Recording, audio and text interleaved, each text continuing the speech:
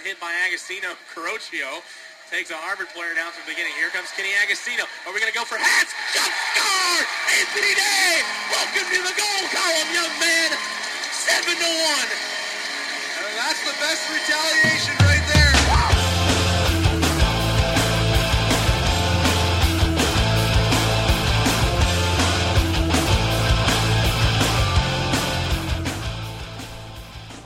All right, so last Monday, I don't remember exactly what I was doing, but I was sitting on the couch, and Miss Castor said to me, "Michelle's in labor?" And I said, "What do you mean?"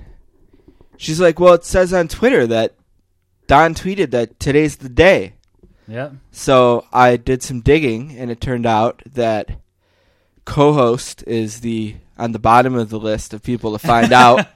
I did a lousy job of texting. But we were not here last week because congratulations, Don, and to Mrs. Castor on the birth of Molly Grace Russ. Yes, that's right. Thank you. So how has it been 1 week into fatherhood? It's not bad. Yeah. It's, I've kind of said, like, you think the parenting part is going to be hard, and so far that hasn't been like a nightmare.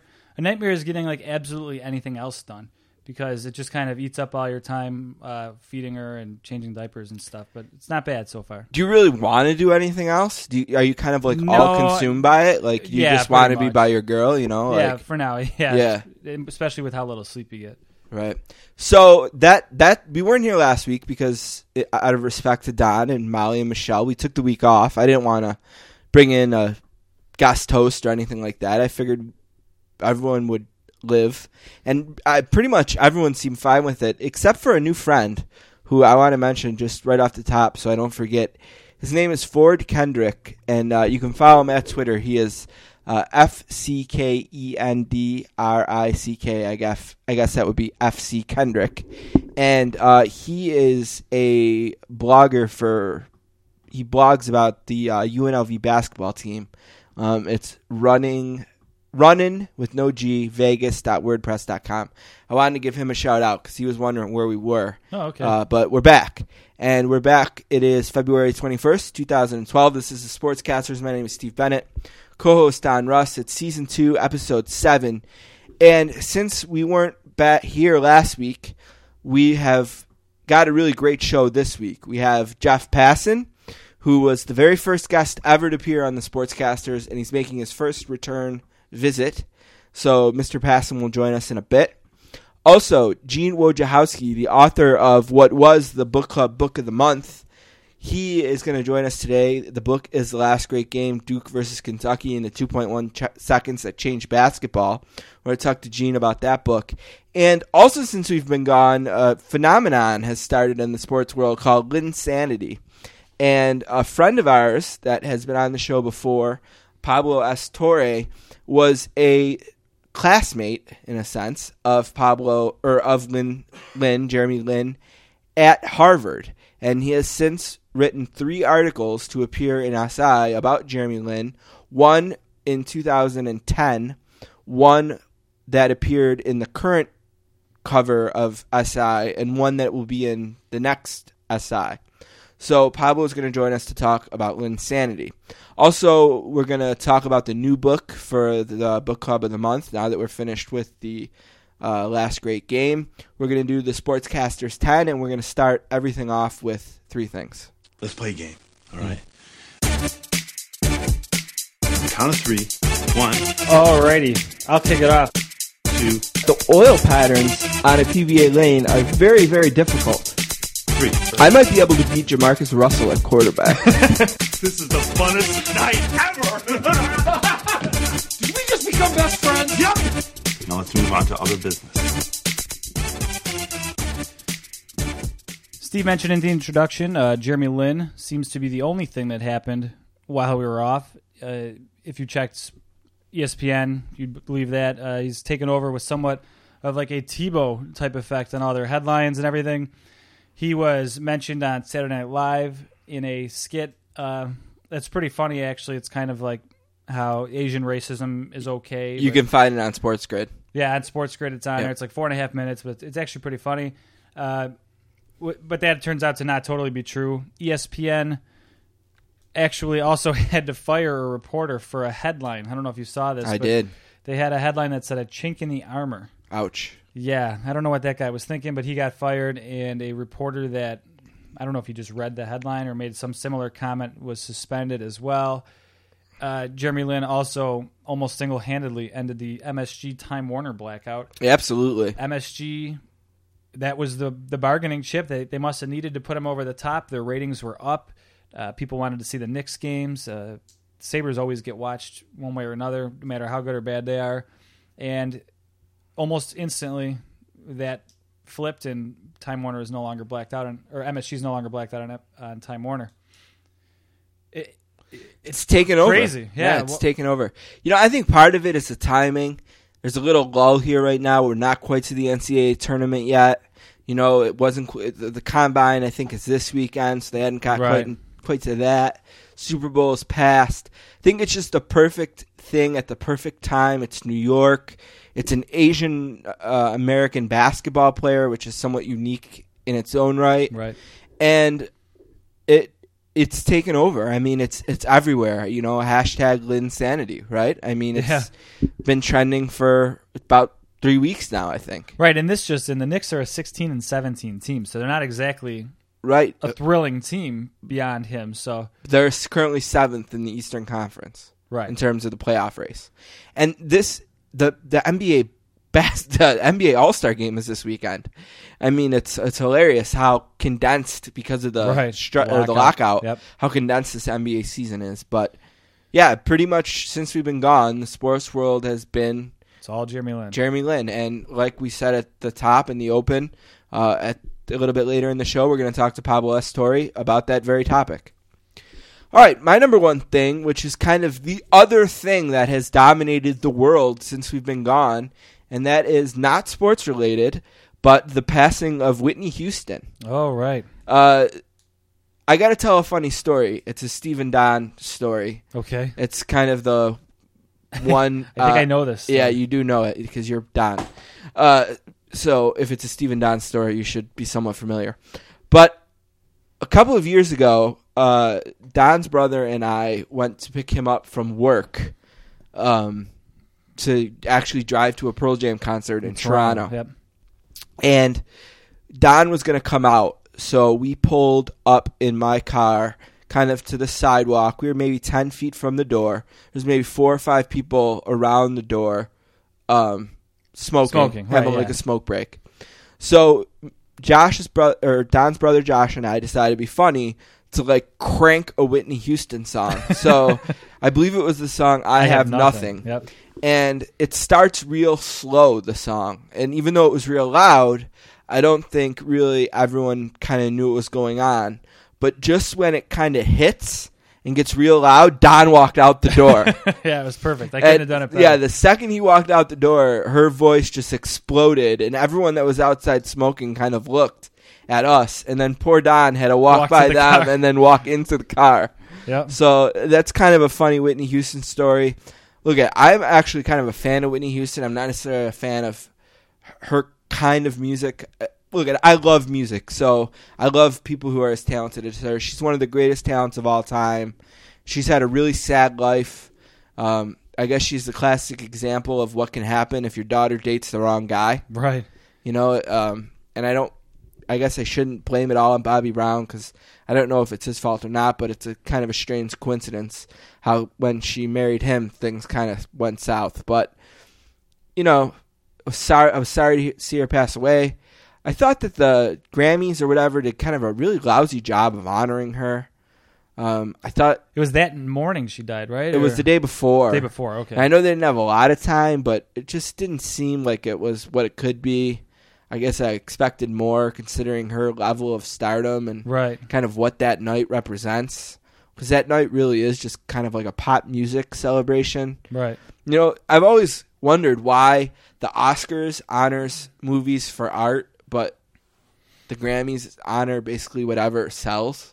Right. It's almost like the Billboard Music Awards. Yeah, but at a bigger level. It's weird. But I just wanted to mention Whitney, so rest in peace, Whitney. My second thing this week, the Detroit Red Wings congratulations on their consecutive home win record at 23 games. Granted, this is a shootout and overtime era that there are there's no ties. But still, that's incredible.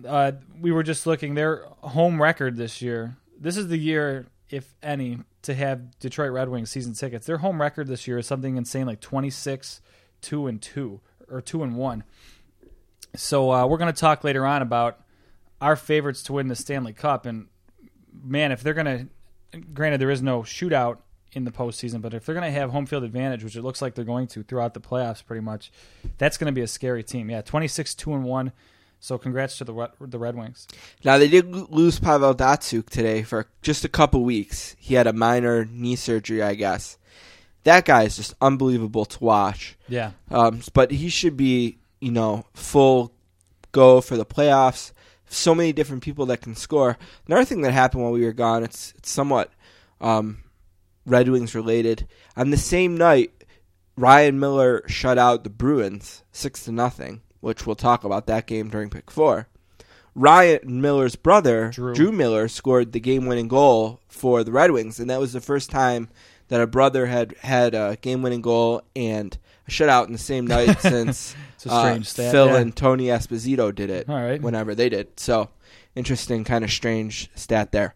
Speaking of strange, there's two really strange recruiting stories today. I'm going to start with a running back, I believe, named Devontae Neal. He's from Scottsdale, Arizona, and today at his high school, they had a huge pep rally for him to sign his letter of intent. There was media outlets there. There was hundreds of students. The band played a song. They showed a highlight video. And after 1 hour, Devontae Neal still wasn't there. He blew off the event. Really? Because apparently he had decided that he wanted to go to Arizona, but his father disagreed and thought he should go to Notre Dame. So the pep rally never happened, and kind of in the end, he ended up deciding that he would go to Notre Dame.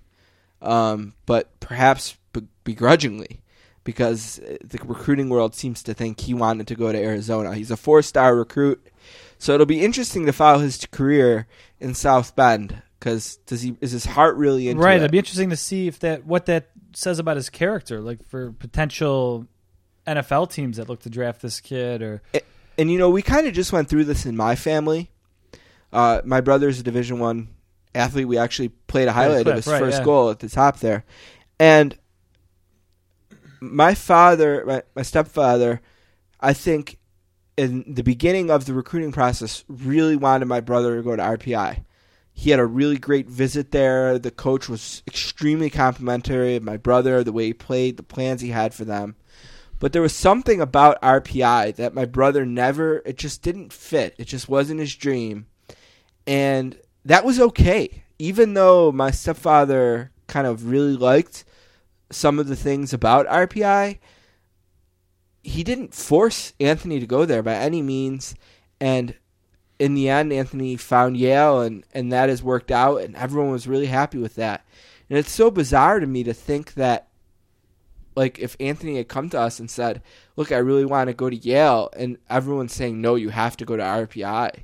Like, that would just, it's so bizarre. Like, right, this kid's dad doesn't have to play these games. He's talking about, you said Arizona? Yeah. I mean, it's not exactly like he wanted to go to UB. No. Or something. So it's a Pac-12. I mean, it's a, BCS school. I mean, and Notre Dame is not, not Notre Dame. No, right. Yeah. You know what I mean? They're not the Joe Montana. Right. So it's just a really strange story. And one other one real quick. I always laugh about how people continue to screw up the DM versus public message on Twitter. Right. And I'm pretty tech savvy, but I'm not sure. It happens. I don't send a lot of DMs. Yeah, it happens often. Yeah. Kind of famously, Bill Simmons outed the Randy Moss trade from from New England to Minnesota by making that similar mistake. And someone had just made that mistake a few weeks ago. And today, Jay Norvell, who is one of the top recruiters at Oklahoma, sent this tweet out to @10justscored. This is Coach Jay Norvell from Oklahoma. Cell phone 405-431-9954. Would like to offer you a full scholarship to Oklahoma. Call me. Now, one thing is that potentially is a recruiting violation. I'm not exactly sure why, but you can find this story on SB Nation. They kind of explain the ins and out of it. The author was Bud Elliott. And he also sent numerous other tweets out today to other potential recruits that include his phone number. And it's funny how some of them come right out and say, we'd like to offer you a scholarship. Other ones say, oh, we'd like to talk to you. Yeah. You know, and it's a really bizarre thing. But, you know, if you're going to use Twitter, you might want to make sure you know how. There's all these different programs. Some of them are easier than others to DM or not DM. And we use DM quite a bit. Diane, I know you said you didn't, but I do quite a bit to talk to guests that might be potentially coming on, because we don't want to flood our listeners' timelines, right? You know, with just us going back and forth trying to figure out when they're going to be on the show. So it's not that difficult, trust me. But again, another example, and if Oklahoma ends up in some kind of trouble with the NCAA because of this, what a disaster. That guy's probably going to have to change his phone number now, I imagine. I would think so, because I wonder how many calls he got from just like people like me, like, yeah, should sure. we call him right now? Sign me up. Do you have Skype open? I don't know. No? Open it. Let's call him. Let's see what happens. Okay, this will take a second. I'll go on to my third Okay, thing you go while on to I the do third this. thing and get Skype ready. All right, another guy that's no stranger to bizarre is one Manny Ramirez, who, despite, I believe, retiring last year, is actually going to join the Oakland Athletics for $500,000. So that's quite the pay cut that to what he was making in the past. But this is going to come after he serves a 50-game suspension. He is a known headache, so it'll be interesting to see what he can do in Oakland. Yeah, you know, it's weird. It's been a weird season, and I know I sent you. That's just Skype being Skype opening. But I sent you a link to a story that Tom Verducci did today on SI.com about all of these veteran players that even the casual baseball fan has heard of, that can't find work. Right. Ivan Pudge Rodriguez, Johnny Damon, Vlad Guerrero, big name guys. I mean, they're on the wrong side of 35, most of these guys. Miguel Tejada, former Athletic, Edgar Renteria, Maglio Ordonez, Derek Lee. These are guys that back in my baseball card collecting days, I probably have plenty of cards of these guys. But yeah, all over. Hideki Matsue is already 37. Holy cow, that makes me feel old a little bit. But yeah, check it out. Tom Verducci on SI.com has the story there. Okay, so what's this guy's phone number? Oh, yeah. It is 405-431-9954. This will be interesting. Coach Norvell. The number you dialed is not a working number. Please check the number and dial again. So I guess it didn't take him long to change his number. He was probably getting a popular thing on the internet is when someone's phone number gets out there is to send them cat facts every hour. So I'm sure he's been getting a bunch of prank phone calls and a bunch of cat facts. So he had to do something about it. All right, my last thing today and the last thing in three things is a little bit of a sadder story. Gary Carter, who is a former Montreal Expo, former New York Met, won the World Series with the 1986 Mets. He passed away of brain cancer, tumors, I believe. Yeah, which is really sad. And a few months ago, we had Jeff Pearlman on the show, who wrote Sweetness, a book about Walter Payton. He also wrote a book about the 1986 Mets called The Bad Guys Won. And it was kind of interesting to hear Pearlman's reaction to this week, because in the book, which I read, he kind of paints not the most beautiful picture of Gary Carter. He kind of mentions that Carter's kind of a camera hog, really likes to be in front of the camera, never met a camera he didn't like, maybe wasn't the most liked player on his team, maybe didn't really fit in with the Darryl Strawberries or Dwight Goodens of the 86 Mets. And I hope I'm not misquoting Pearlman, but I couldn't find it, but I could have swore that he mentioned that he kind of regrets portraying Carter the way he did in the book and maybe felt like he was too hard on him. But an interesting thing is that Jonah Carey, who has been on the show 2 times, is in the process of writing a book about the Montreal Expos. Now, Gary Carter is considered by many people to be the greatest Expo of all time. And just the other night, the Montreal Canadiens, during warm-ups, all wore Montreal Canadiens jerseys with 8 and Carter on them. And then they paid tribute to Gary Carter in the pregame, right before the drop of the puck. So it'll be interesting to see how Gary Carter is remembered in Carey's book, because Carey's going to have the opportunity to write it knowing that Gary Carter is no longer alive. So it'll be interesting to compare what Perlman's view of Carter was and how Perlman wrote about Carter to how Jonah Carey ends up writing about Carter in his Expos book. But all in all, it's a very sad story. It's a baseball Hall of Famer, someone who was in the prime of his career when we were very young. Right. The 86 Mets won. I was 6 years old. You were 5. So he's kind of just before us a little bit. I mean, I remember watching him play barely. Right. But, it's just sad. It's a member of the sports world, and it's a tough way to go. And one good thing is he got to go in the Hall of Fame. He's one of those guys that it took him a bit. I think he's 6 times. Yeah, and, so I'm glad he got to go in before he passed away and be able to enjoy that a little bit. But rest in peace, Gary Carter. We're going to take a break. We're going to come back. We'll talk about this and more with Jeff Passan. We'll be right back.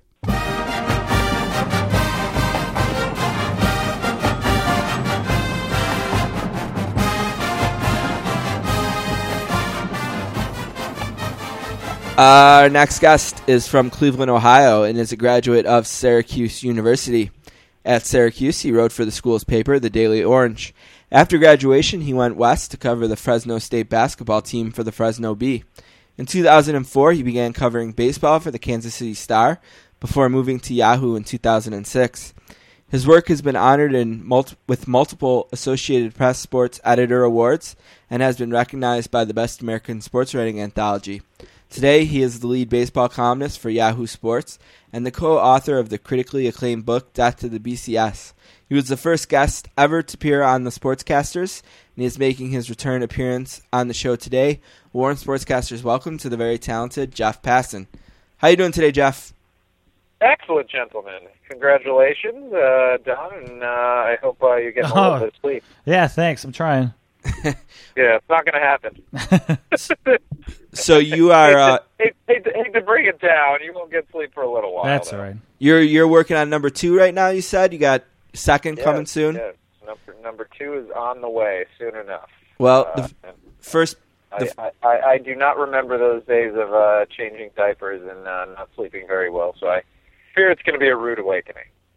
Well, the first baby caster is here. Molly Grace is here. Yep. And it was a week delay, but you're back, and we've missed you, and we're glad you're back. And, one thing that football does to a podcast like ours is you kind of end up at a certain point in maybe probably November. The World Series ends, and despite the big things that come up, like Pujols changing teams, you end up with this almost tunnel vision where you get so focused in on football. And I think the thing we like best about football season ending is we kind of get to open our eyes a little bit wider and talk about things like hockey and NCAA basketball. And we had Pablo Torre on. We'll have him on later in the show to talk about Linsanity and things like that. So we're really excited to be able to talk to you about some of the things that have happened. And you wrote a great column on February 20th on Yahoo Sports where you kind of broke down the 10 kind of biggest things that have happened in the offseason. I want to talk to you about some of them. And the first thing I guess I want to ask you about is free agency in general. Pujols obviously ended up going to the Angels. There was maybe a little thought that he might end up in Miami. His wife was vocal about her disappointment in the offer from St. Louis. And then it seemed like it kind of dragged a little bit, and it took a while for Prince Fielder to eventually sign in Detroit. And it seemed like it was a slower year. The Marlins made a big splash. What were your kind of thoughts in general about free agency, and how was it different or the same to previous years since you've been covering baseball? interesting. I mean, you don't often see two names and two talents the size of Albert Pujols and Prince Fielder hit the free agent market at the same time. And so to have that, to have them playing the same position, to have the differences between them, whether it's Pujols being a little bit older but certainly more accomplished, and Fielder hitting free agency at such a young age and being well accomplished in his own right.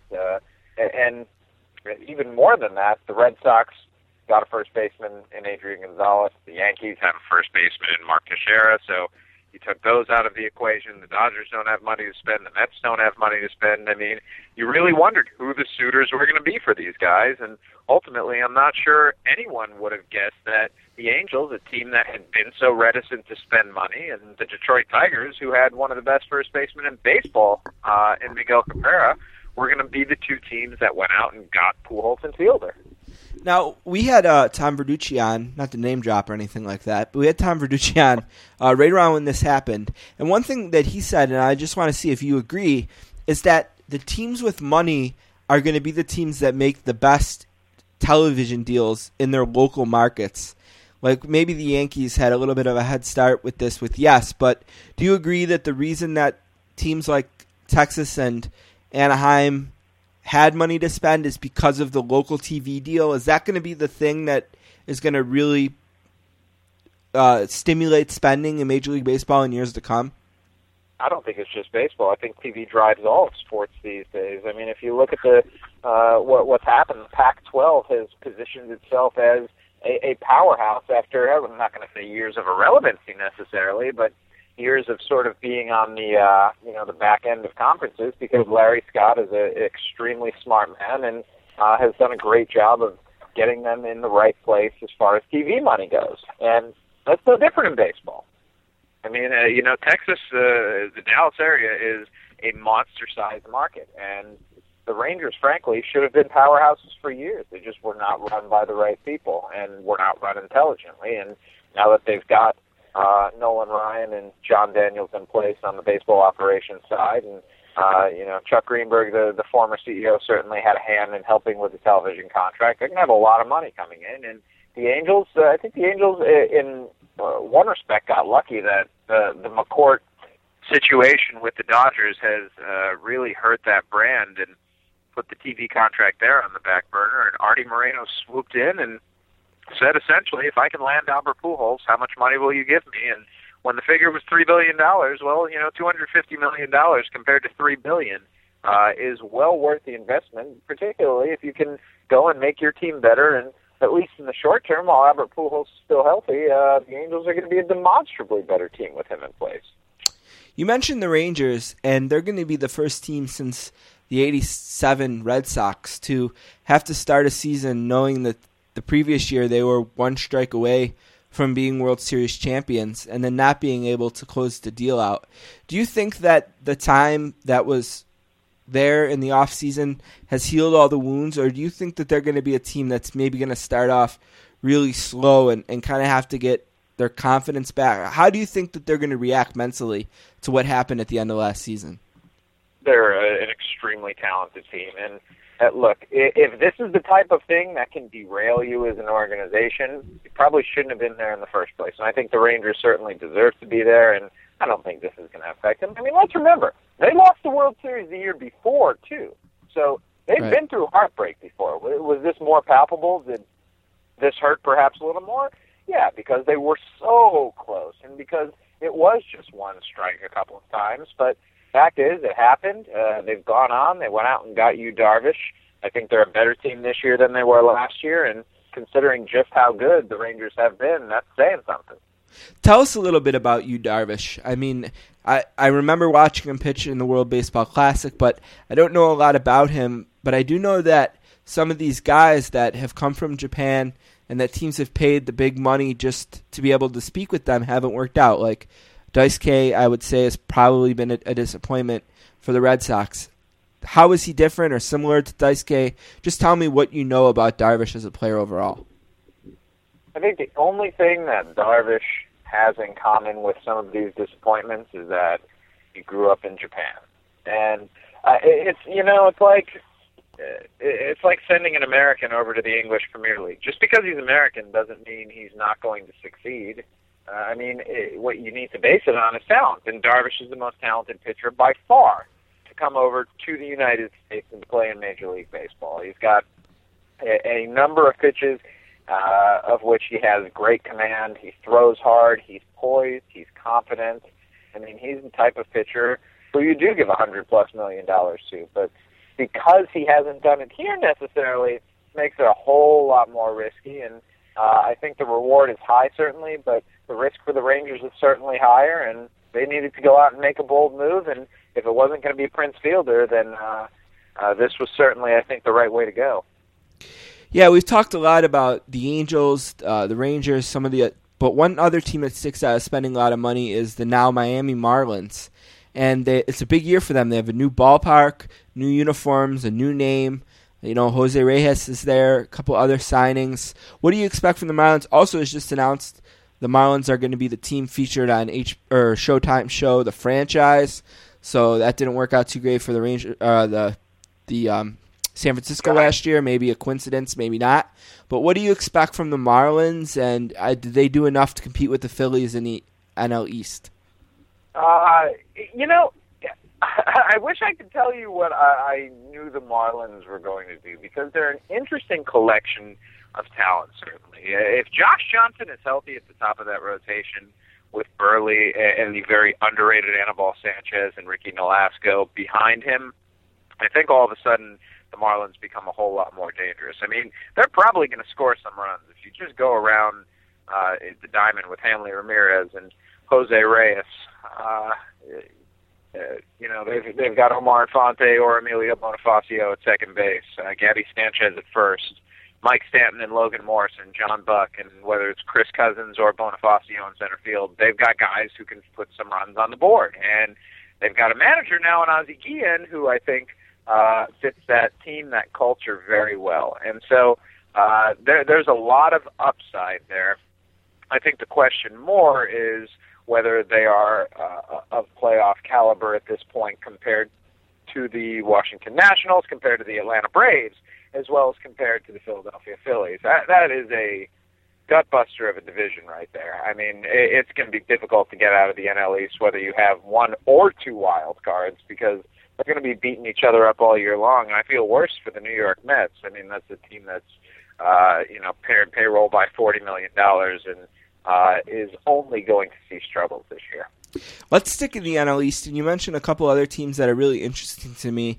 And one is the Nationals, because they have two of the most polarizing, I guess you would still call them, prospects that I can remember to come into baseball in a long time, in Steven Strasburg and Bryce Harper. Strasburg this is his first full season after coming back from Tommy John. Harper, I don't know. Is he going to be a major league player? Is he going to be like a Hayward from a few years ago in Atlanta that kind of in spring training is going to have to earn his spot, or are they already penciling him in? And do you think Strasburg is going to come back and be what we thought he could be before the injury? I do, and I think Bryce Harper is the absolute goods. I mean, the guy has as much raw natural talent as anyone we've seen probably since Ken Griffey Jr. or Alex Rodriguez. I mean, he's in that category. He's a kid who, and I hate to throw this on a 19-year-old, he's a kid who, if he doesn't make the Hall of Fame, is going to be considered lost. And those are the expectations I think that he puts on himself as well. And I love Bryce Harper's confidence. You know, you can call him polarizing. People don't like him because he's got a little bit of attitude. I love that about him.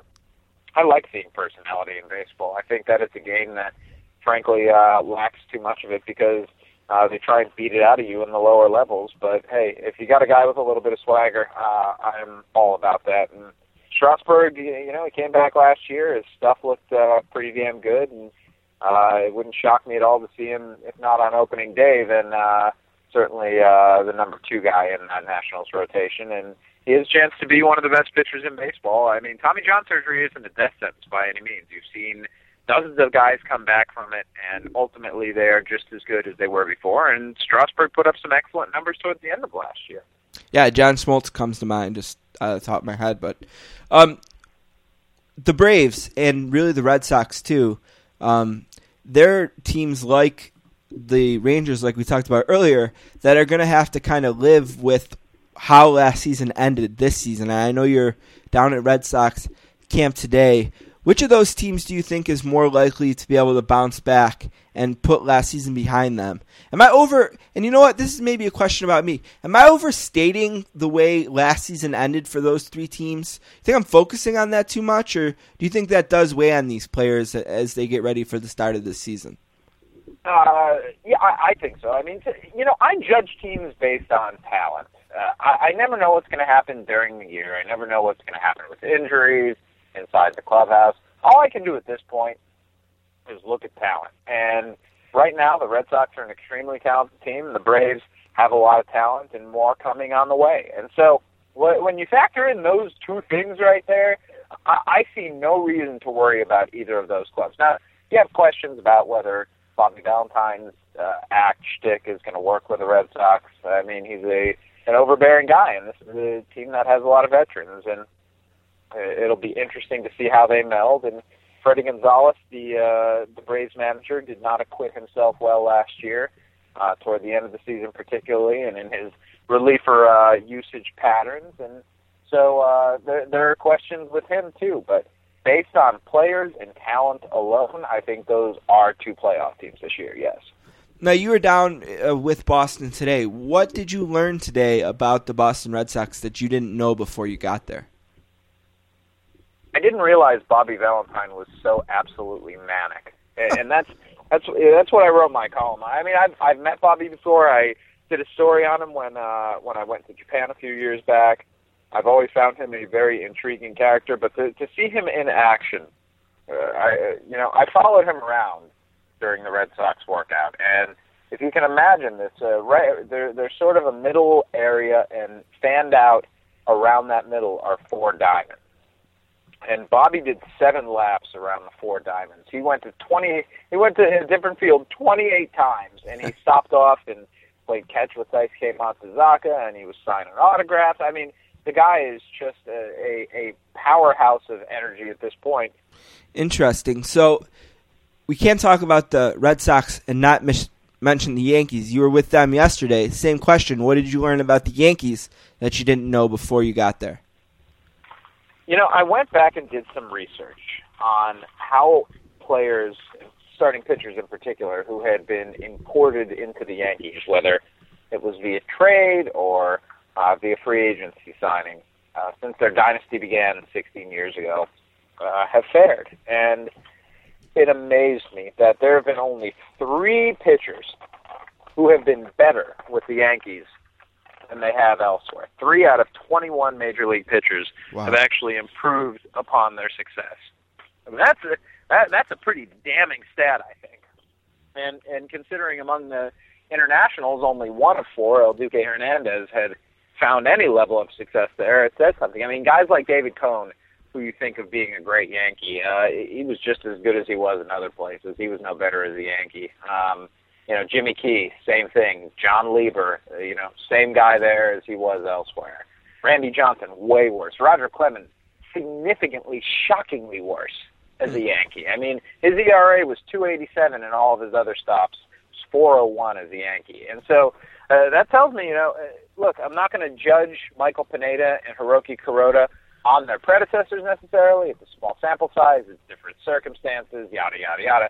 Fact is, though, guys really haven't been successful going over to the Yankees, and that says something, I think. I think it says just how difficult it really is to pitch in New York, and whether there's some sort of a key, a formula, some magic pixie dust. I don't think anyone knows at this point. Yeah, we talked a little bit with Pablo Torre about that in Jeremy Lin's case, where he's going to face the increased pressure from the bright lights of New York, and we know that those lights can get really bright. Do you think that the reason that in listening to you say that, I was thinking the Yankees were a little less aggressive in free agency than they've been in the past this year? Was it circumstance? Was it just because they didn't need a first baseman and those were the key names? Or was it because that they're kind of happy with their core and they know that their core is capable of playing New York, and maybe they're going to take less risks bringing guys into that situation? I don't think the Yankees are ever going to stop being the Yankees. I mean, they're still going to go out and spend money. They're still going to go out and be aggressive because they can and because they have those resources.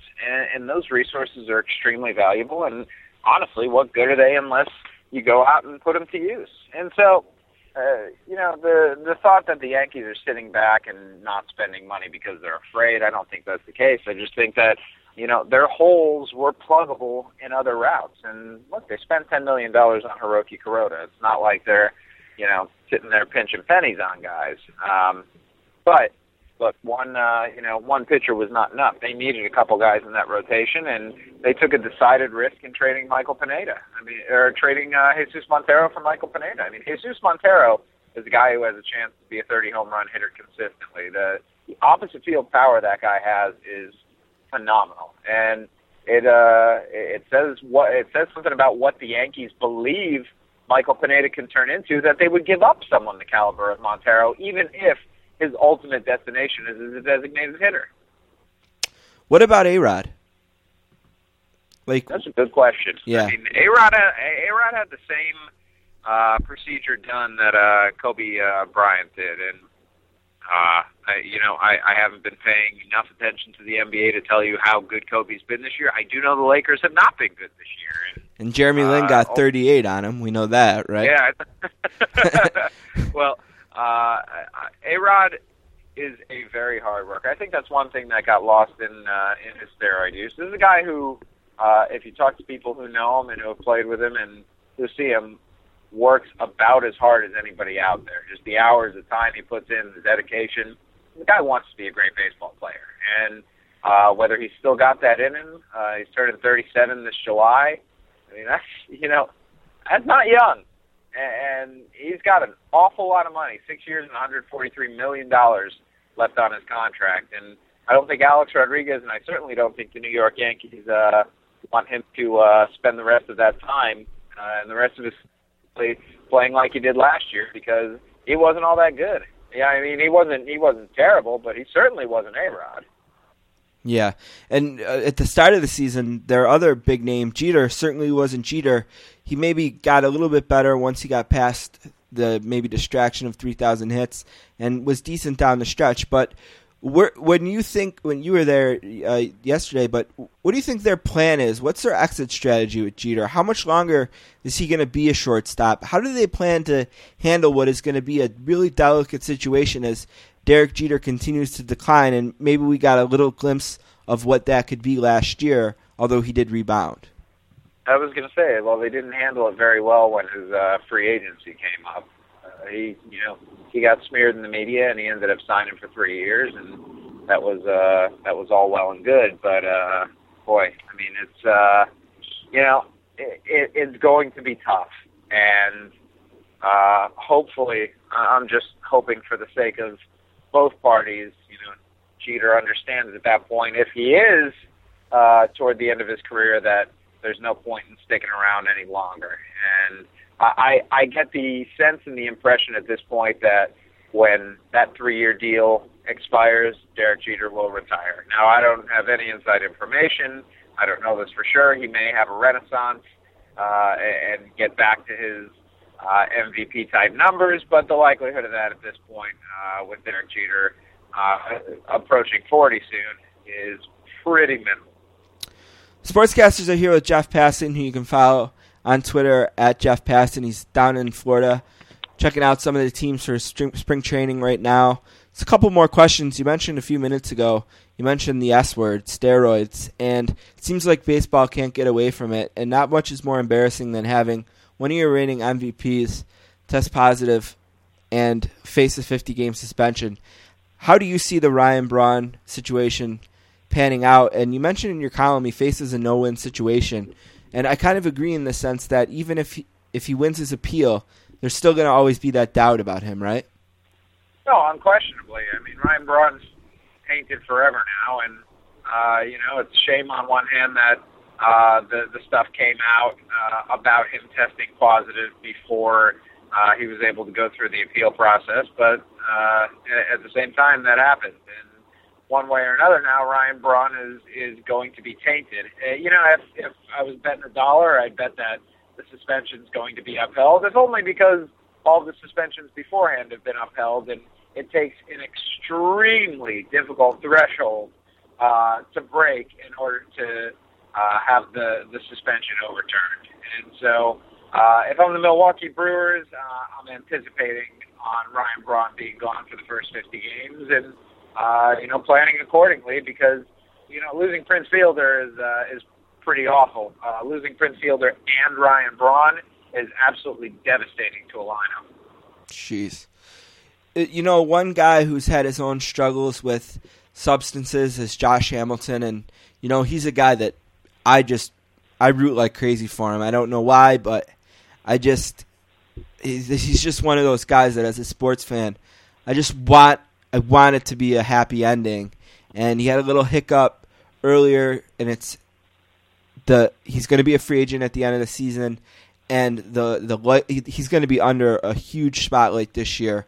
I feel for him, and I wonder where do you think the Texas Rangers stand in terms of their patience with Josh Hamilton?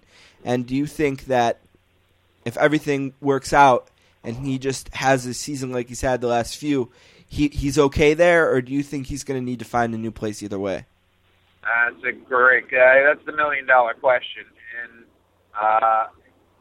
it's one of those marriages you don't want to see break up because it's been so fruitful. Right. But at the same time, if Josh Hamilton is convinced he's a 5-year, $100+ million player, that may not necessarily be the type of contract that the Rangers are willing to give. And that's the difficulty of this. How much do you weigh in personal as opposed to performance? How much do you weigh in his past as opposed to his present and his future? I mean, there are as many interesting subplots and threads in Josh Hamilton's free agency as there have been in any I can remember for a very long time. And that's including Albert Pujols, who's a guy who put up 11 Hall of Fame years with St. Louis and had a great connection to the city, and then just said peace out and left for the coast and for the Gold's Gym in Venice. I mean, that's Albert Pujols doing that was a blockbuster story, but to me, just because of all of the underlying things with Josh Hamilton, it's even more fascinating. No, but you must not listen to Christian radio. Didn't you hear what his wife said? It was the St. Louis Cardinals' fault. Yeah, exactly. It was the St. Louis Cardinals' fault. Right. That's right. Yeah. Between Josh Hamilton and Albert Pujols, there's a lot of broadcasting through Christian media. I believe Hamilton did his first interview on Glenn Beck's show talking about his faith, and so that's. Pujols and Hamilton are very similar in that respect, in just how much glory they give to God, and that's the interesting thing about it. They couldn't really come from any more dissimilar backgrounds, but that thing ties them together ultimately. It's going to be, you mentioned how interesting Hamilton's free agency is going to be, and I was just thinking, a team like Miami or a team like New York or, maybe even the Los Angeles teams, they might be afraid to bring a guy like that into cities that are known to have huge nightlifes. You know what I mean? The teams are going to have to balance that risk with Josh Hamilton. You don't hear that very much. Let's be honest, though. You can find anywhere in America to drink, and you can find drugs anywhere in America. And so while the temptation factors may be there, a sliver more in those big cities, I think those are going to be the types of questions and concerns every team out there, big city or small, has to deal with and juggle. Yeah, but Miami actually got a team instead of Buffalo. Buffalo is one of the teams that were vying for expansion when they gave it to Florida and Colorado. There isn't a drink to be found here. I live. You got to go over the border for that, right? Yeah, you have to go to Canada, or you need to go to maybe even as far as Cleveland. It's really dry up here, so I'm gonna have to disagree with you on that. Let's just do one more thing, and we'll get you out of here on this. The Major League Baseball has really tried to sell us on parity for a long time now, and but then you look at who's won the World Series, and I don't know if there's that much parity because there's like 25 or 20 teams in baseball that haven't come close to it since like 1985. So I guess I'm wondering, as you look ahead, it's early and I won't hold you to this, but who do you think in the end are going to be the teams, maybe 2 or 3 in each league, that have legitimate chances to be champions this year? Or do you think it's deeper than that? Yeah, I think in the American League it's absolutely deeper than that. I think probably 6 of the 7 best teams in baseball are in the American League, with the Yankees, the Red Sox, Detroit, Tampa Bay, Los Angeles, and Texas. Those are blockbuster teams right there. I mean, they're just loaded teams. So the American League, it's such a crapshoot. And it's going to be crazy if there are 5 teams with that extra wild card potentially coming in this year. It's going to be lunacy if there are 4 teams. And the wild card waits until 2013. National League, the Phillies probably are the team to beat still, just because that top 3 of Halladay, Hamels, and Lee is just so good. I mean, how can you argue with that? How can you not? With Ryan Howard potentially out for a while because of his blown Achilles, there is enough talent in the top 3 of that starting rotation to sustain them for a while. And then you've got, I think, a next tier of teams that's awfully deep, whether it's Atlanta, Miami, Washington, St. Louis, Cincinnati, Arizona, possibly Colorado. I mean, I think it's the Phillies, the and Pirates, everyone else. The Pirates. Yes, absolutely. What's the Buffalo? What's the AAA Buffalo team name again? Oh no, the Bisons. We're the Bisons. The Bisons. Yeah, of course. Yeah, and are they with the Indians or the Mets now? Sadly, the Mets. Yeah, there you go. Well, yeah, I have a feeling the Bisons can challenge the Mets for New York supremacy in the National League this year. We've had the Pirates, the Indians, and the Mets since I've been, alive. Those have been our teams. So, you know what? How Buffalo is that? It's so Buffalo. It's so incredibly Buffalo. It's amazingly Buffalo. Absolutely. We get the deal with the Mets, and we're thinking, all right, now we got an organization, and right to the toilet. Right to the toilet. I lied. I wanted to ask you one more thing, totally on baseball related. I promise I'll let you go then. Death to the BCS. That's why you were on last time you were on. We talked a lot about it. I just wonder, do you think there's any progress to the BCS dying? Like, are we any closer to a playoff? Yeah, we are. Oh yeah, absolutely. BCS is. Look, I'm not going to declare it dead by any means, but when Jim Delaney, Big Ten commissioner, Big Ten, yep. and the chief, person stopping a playoff to this point comes out, throws out a potential playoff plan that not only is a 14 playoff, but includes home hosting of games. Something cribbed directly from our book, as well as the other divisions playoffs, 1AA on down. I think that is the death knell right there, and it's just a matter of time, and it's going to take a couple of years, but ultimately I think the BCS is going to be a relic and something upon which we look back and say, how the hell was this ever in place? And I have to thank you for being on the show today. We really appreciate that. But I think we're all going to have to thank you and Dan and the third writer, because I really do believe that Josh Peter. Sorry. Josh always gets. You know what happened? Josh left the business immediately. They're like his swan song was Death to the BCS. He's a psychologist now. Okay, it's similar. John Wertheim's a really good pal to us, and he co-wrote Scorecasting with a guy named Tobias. And I'd never seen or heard a word from him until Real Sports did a story like last month's show. And I said to John, I'm like, oh, my God, your partner came around. What happened? He's like, I was out of the country, so they couldn't talk to me. But, yeah, the point was that we're going to have to thank you and Josh and Dan, because I really do believe that your book opened a lot of eyes out there to some of the stuff that is just sinful and shameful about the BCS. But I'm going to let you go. Thank you so much for being on the show today. Hopefully we can do it again as the season progresses. We really appreciate you having back. And also, you're the first guest in the history of the Sportscasters, and you really set us off on a great path. We owe you so much for that. So thank you very much, and thanks for being on tonight. Pleasure's always mine, boys, and congratulations on all of the success. Thanks, Jeff. We'll talk to you soon, bud.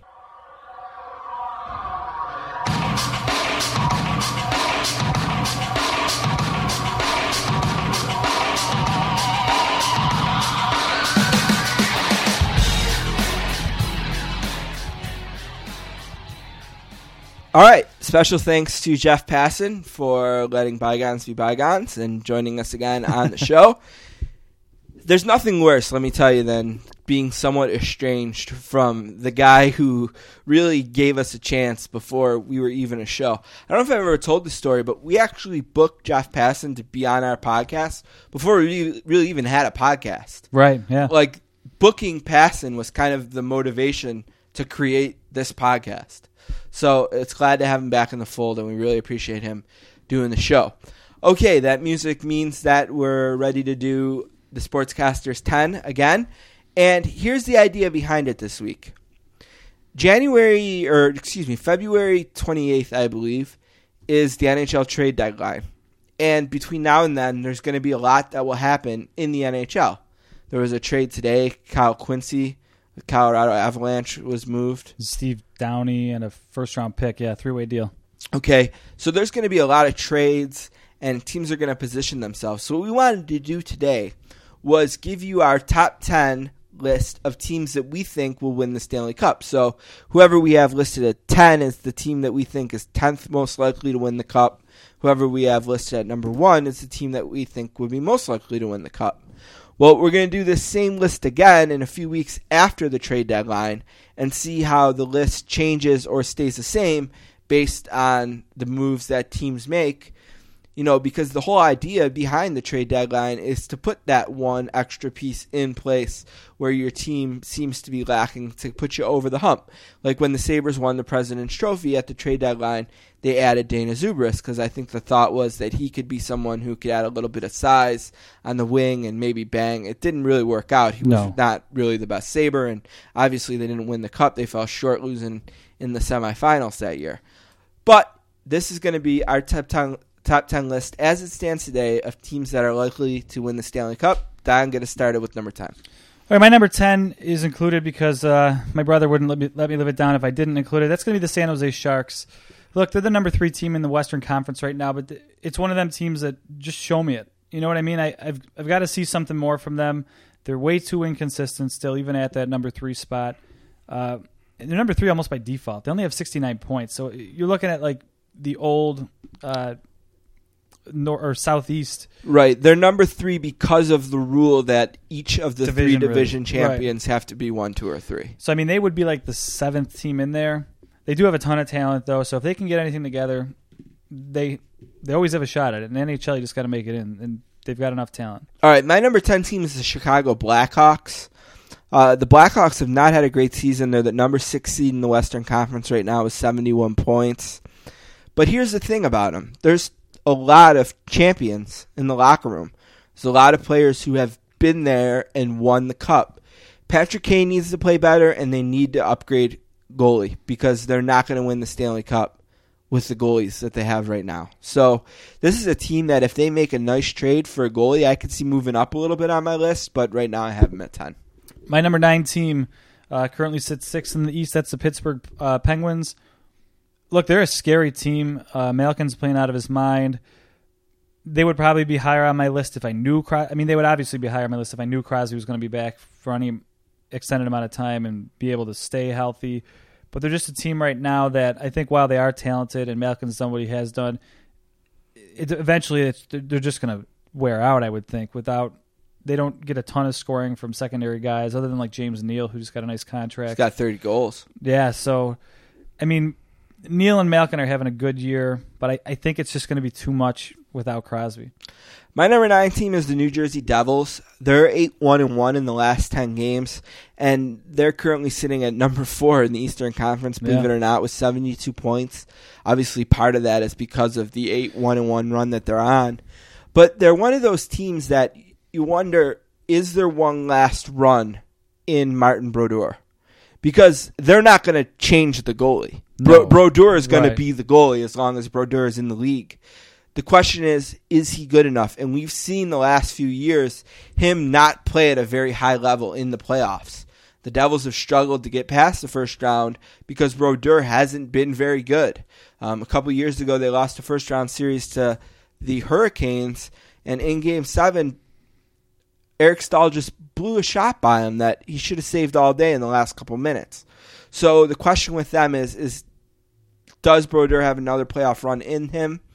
And Kovalchuk and Parise are obviously the keys to them scoring, and both of them are having good years. Parise seems healthy. This is a team I could see sliding on my list in a couple of weeks, but who knows what they do at the deadline. As for right now, they're my number 8 team. My number 8 or is 9 team. I'm sorry. Yeah, my number 8 team is the Philadelphia Flyers. Again, just real talented team, especially up front. They always struggle in net. But this is the team. I don't think you're going to see a ton of change from them because I don't know how much wiggle room they have really. But there's just a lot of talent there.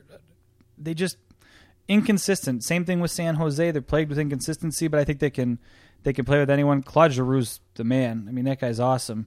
Danny Briere's always solid in the playoffs, and they haven't maybe gotten what they wanted out of Yager and the kid they traded for. Oh, man. Huge trade in the offseason. They got rid of Carter for him, but Mike Richards, the Mike Richards deal from the Kings.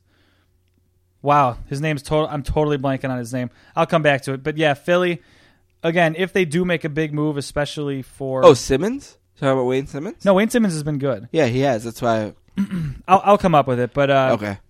Yeah, just an inconsistent team that...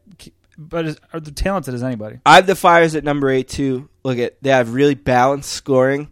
Like they have, I think, the most players in the league with 20 goals. Claude Giroux's a star. Problem is they have 0 goaltending. Yeah, we all seen how bizarre Ilya Bryzgalov was during the 24/7. The thing about that is though, his contract is so big that, like you said, they don't have much wiggle room.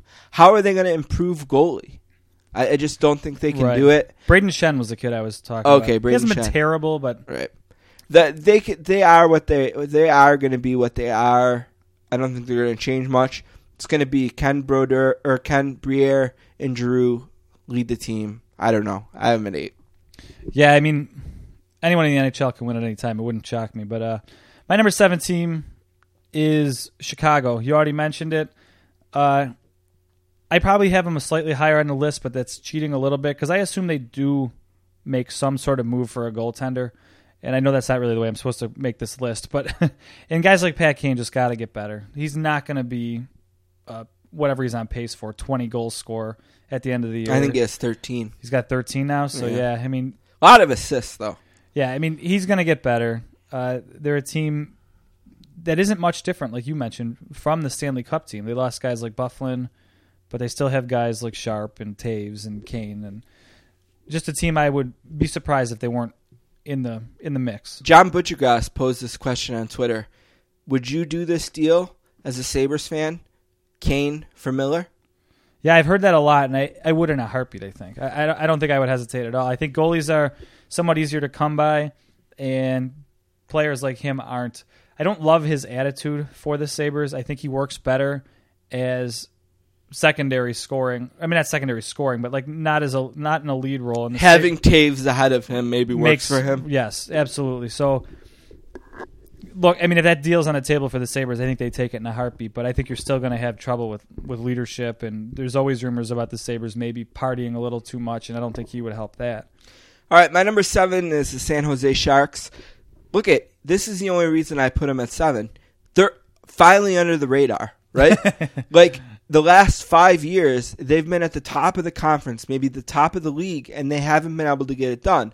Seems like in the playoffs, the pressure gets to them. well, let's see how they can do now. A little bit under the radar. They're not the top team. There's going to be less pressure. If they lose in the first round, everyone's just going to say, well, they just weren't that good of a team this year. They're a team that maybe could add a part, and based on being under the radar, look at Thornton's still there. Marlowe is still there. Some of the players that have Joe Pavelski is a star in the league, I think, former Waterloo Blackhawk. So maybe because of not having the pressure of being number 2 on this list, this might be the right formula for them. My number 6 team is the Nashville Predators. They're currently sitting at 5th in the Western Conference. Just a really, really balanced team and with a really good power play. They're second overall in the league in power play. They're 12th in goals for, 10th in goals against.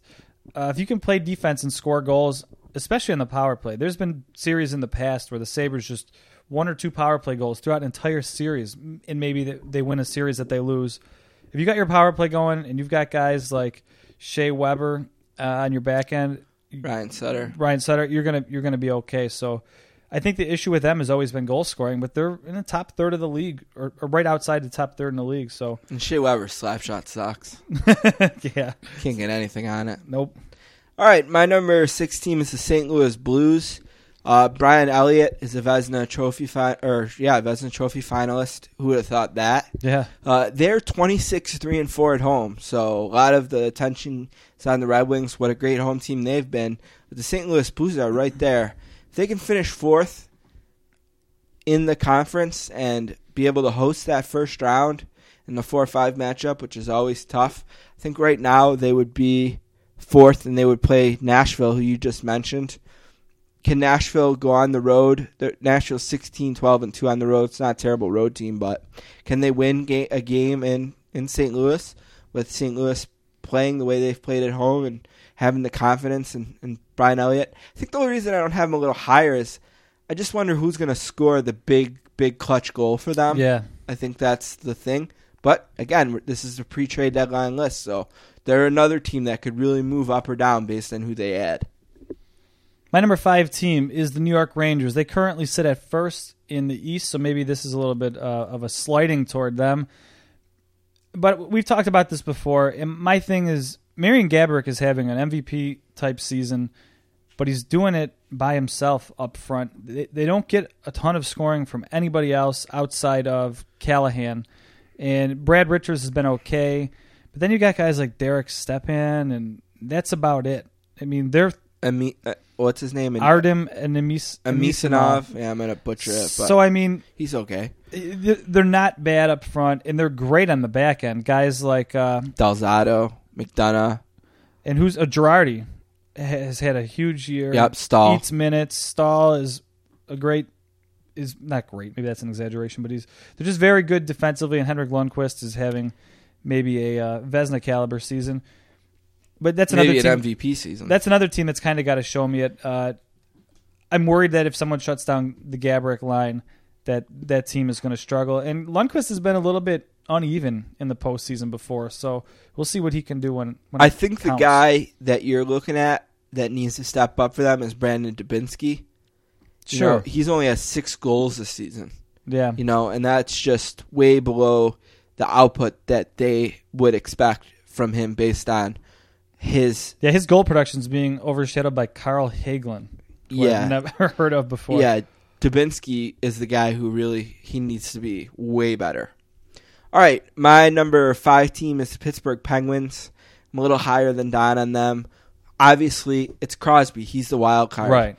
Malkin is, I would say, if I had a vote for the Hart Trophy, it'd be him. Yeah. He leads the league in scoring. He scores huge goals. He scores overtime goals. He scores tying goals in the last minute. James Neal's been really good. Jordan Stahl is just back in the lineup and healthy. Chris Letang is just getting healthy again. Chris Letang's a guy that I think could win the Norris Trophy sometime. And I love their coaching. Yeah. I love Dan Bilesma. I think he's one of the best coaches in the league. So they're at 5, right in the middle for me. And let's see if Crosby can come back. Let's see what kind of deal they make at the deadline. They have a really good hockey organization, so I trust them to make moves. The big debate here in Buffalo has been, if the Sabres are going to tear this down and break it up, do we want Darcy Regier to be the guy to do it? Right. And that answer might be no. But the Penguins organization is the perfect organization to go through that kind of a thing and make trades. I have a lot of faith in them. Obviously, the James Neal trade is the one that you can look at right now. It's paying huge dividends. So that's where I got him at 5. Do you think James Neal, as a quick aside, turns out to live up to that contract? It's going to be tough. It's a big contract. Yeah. The thing is he doesn't necessarily have to live up to his contract the way that Malkin has to live up to his contract. What he needs to do is do enough to take the pressure away from Malkin, to draw the defense away from Malkin and the Crosbys and the Stahls. That's what his role needs to be. He needs to be the best of the second-line players in the league to live up to his deal. Right, and we mentioned it off the air, but that's similar to Drew Stafford. It's a little bit more than Stafford's getting paid, but they're getting a lot more out of him than the Sabres are out of Stafford. So, like you said, as long as the Sabres got 10 goals this year out of Stafford. Yeah. All right, my number 4 team, maybe again another team that could be a little bit higher, I suppose, is Vancouver. I think they were exposed a tiny. Well, they lost Christian Ehrhoff for who everyone the Sabres have overpaid for. I think that guy is the real deal. You got a big puck-moving defenseman with a great shot. Great shot. Look, these teams, it's going to be tough to nitpick why they aren't going to make the Cup this year. I just have 3 teams above them I like a little bit more. So, yeah, Vancouver's at 4. They don't get much balanced scoring either outside of that top line. And teams try to shut that down, and when they can, they're usually pretty successful. And Luongo, I think, I've always said, is overrated. So they need a lot. They need a goalie, basically. They can't go back and forth. I'm not sure what team has really done that in the playoffs successfully. So they need one of their goalies to step up throughout the playoffs and kind of take the reins. And I think they prefer it to be the BC kid. Yeah. I don't think they want it to be Luongo. No, probably not. All right, my number 4 team is maybe the most surprising on my list as far as where they are, and that's the Bruins. They're the defending champion. They have a plus 58 goal differential this season, which is the best in the league. They're obviously an intimidating team. They have 2 good goalies. If anything were ever to happen to Tim Thomas, you could trust Tuukka Rask to possibly win a series or 2. There's just 3 teams I like a little bit more than them. But I think the next 4 teams, like if we were to do this in tiers, my top 4 are the teams I really believe could win the Cup. I think right now, my top 4, one of them are going to win the Cup. I think my 5 through 10, I don't think the champion's going to come from there. I really believe it's going to come from one of these next 4 teams. I would say that 2 of mine, but my number 3 is just a little bit of a gut. It's a hardworking team. They play great defense. Their other numbers like goals and power play percentage don't really bear it out, but the Blues play as a team really, really well. You don't look at the Blues and think, geez, who do I have to shut down? Our team's really out there game planning against David Backes. He's a nice player, but you've got 1, 2, 3, 4, 5, 6, 7, 8 guys on that team with over or double-digit goals. Nobody over 20, though, so it's an interesting team. It's a blue-collar, hard-working team. Like you said, Brian Elliott leads the league in goals against average. Ottawa would really want him slipping away back. It's just this is more of a gut call than anything. I think it's just a real nice, hard-working team that is the type of team you like going into the playoffs. Yeah, they're first in the league, goals against, 20th in goals for. Yeah, so they need to add a score. All right, that means my number 3 team is the Vancouver Canucks. Another team that's hot right now. They're 8-0-2 in the last 10. We all know what makes the Canucks great, and that's the Sedin brothers up front. They still have some good goalies like Kevin Bieksa, or defenseman, right. Excuse me. Again, goalie's a question mark. Look at it. This team was one 60-minute game away from winning the Cup last year. Yep. There's no reason to think they couldn't make another run this year. Their numbers across the board: 3rd in goals against, 3rd in goals for, 6th in goals against, 1st in power play, 6th in penalty kill. Those are great numbers, but I think they're the type of team that are getting close to that San Jose Shark territory where they kind of got to show it to me. And I know they made the Cup, but they fell apart in a few of those games. You know what? That might be key here. Right now in the Western Conference, Detroit has 84 points, Vancouver has 82. Vancouver thinks they're going to beat Detroit, they better find a way to get ahead of them. Yeah, absolutely. And Ryan Kessler needs a nice playoff. Although the Canucks are 29-2 on the road. Yeah, again. So and I don't think there's another team in the league with 20 wins on the road. There isn't. My number 2 team might actually be a little bit high. I think my opinion of them might have been slipping in the few games I've seen them play lately, and that's the Bruins. Again, you said they're as tough a team as there is in the league, and some people, old school hockey people, love that, but you can't beat up people on your way to the Stanley Cup. Name the last team that's done that. Pittsburgh wasn't overly big. Maybe Anaheim. Right. Yeah, that's probably the closest one. Boston, in Buffalo got beat up in a bunch of fights, beat the Bruins 6-0. They struggled to score against Minnesota. You don't get any points on the board for winning a fight, unfortunately, for Boston. Right, and I wonder if teams are just going to accept the fact that, look, we might get punched in the nose and get beat, but we're gonna outscore them. Boston's going to struggle, although they have a ton of goals right now. It seems like... Yeah, they're plus 58 differentials. Right, again, it's hard to poke holes in teams at the top of this, but their leading goal scorer is Tyler Seguin with 20 goals. Patrice Bergeron's having a nice season, but again, not exactly guys that are super scary on offense. It's all about the physicality with them and the goaltending.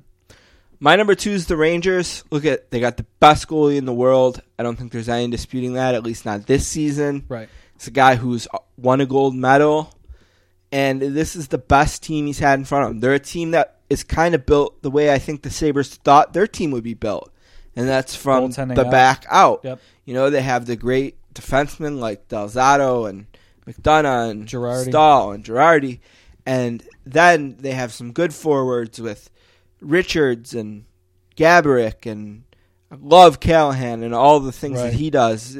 I can't believe how many goals he has, but that's not even what you expect from Callahan.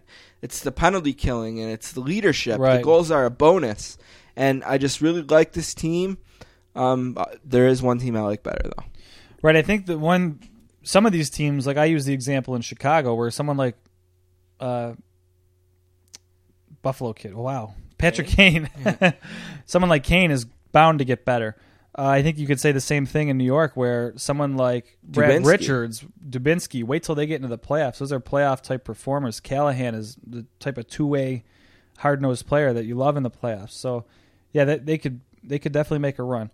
My number 1 team is a cop-out, really. We both have the same one, obviously. It's just, I don't know how you pick around this team. Maybe I know the NHL is a second-class citizen in the sports world's eyes, but there might not be a more classy and well-put-together organization than the Detroit Red Wings. They just do it right. They keep their players. They draft maybe better than any team in history of sports. I heard a stat that they've hosted Game 1 of the playoffs every year since 1992. Yeah, it's incredible. So they've been in the top 4 in the Western Conference every year since 92. They don't rebuild. They retool a little bit. And they draft super, super well. They know how to find good European players. Yeah. Right? Because the knock sometimes is, European players can't win the Cup. Well, unless they're on the Red Wings. Right. Because, the Red Wings have always had key. Yep. You go back to Fedorov and Larionov, and, they've always had good European players. And they have the two best maybe arguably the two best European players in the league, and Datsuk and Zetterberg. Right. Yeah, they're my number 1 again. All you need to know is 26-2-1 at home. The question maybe is goalie. Maybe Jimmy Howard and McDonald's. Howard's hurt, so McDonald's the one holding it up right now. They're not exactly blowing you away with goaltending. Although Howard led the league in wins when he got hurt and was an all-star. Maybe the question mark here, like we said, is if Vancouver can catch him. They're only .500 on the road. So considering that they've won 23 straight games at home, the fact that they're only 15-15 on the road doesn't bode overly well for them. And if we want to be picky, 14th power play, 20th penalty kill. Yeah, so special teams is going to have to be better. Yep. But they're 5th in goals per game, 5th in goals against, which you love. But yeah, if we wanted to be picky, special teams maybe not that great. And that's a surprise with the power play, especially with some of the players that they have. The Franzen, who's another great Euro, and Filppula. And this is a team, you want to talk about secondary scoring. They have a guy, like we mentioned, Drew Miller earlier. He's got 12 goals and 10 assists. He's on the fourth line. That's just... Yeah, Franzen leads the team in goal. Wow, they have just... Franzen's the only 20-goal scorer, but 1, 2, 3, 4, 5, 6, 7, 8, 9, 10 guys with double digits, and a handful of those guys are going to hit 20 this year. And Holmstrom has 8, so he's going to get to 10. Yeah, so, it's just a complete team from the top to bottom. Best roster in the league, I would say. And it's crazy how much they've gotten out of Bertuzzi, too. Like, when Bertuzzi came to them, I thought he was done. Yeah, especially in the new NHL. And then now here he is, 12 goals, 17 assists, leads the team in penalty minutes. He's got the toughness. Yeah, part of it is the NHL has reverted a little bit to the hooking. It used to be everything. Anytime your stick came up parallel to the ice, you were going to sit in the penalty box. Right, now there has to be an act, something has to happen when that stick goes parallel. Yeah. But it'll be interesting to see Jimmy Howard. Can he make the run? But they've won with average goaltending before. Yeah, Chris Osgood isn't Was exactly... Chris Osgood a Hall of Famer? That's a great debate. We've debated it many times, maybe not on this show, but if you want to really frustrate yourself, try to debate whether Chris Osgood's a Hall of Famer, because it's really hard to say yes or no. I would say it's really hard. Yeah, in the eyeball test, I would say no, but then if you start looking into it and you're like, oh my God, he's won 3 Stanley Cups and this and that. But all right, that's it for the Sportscasters 10 this week. Again, we're going to do this same topic in a few weeks once the trade deadline's over, and we'll see how it changes, see how it stays the same. Let's take a break and get into Linsanity with Pablo Astori.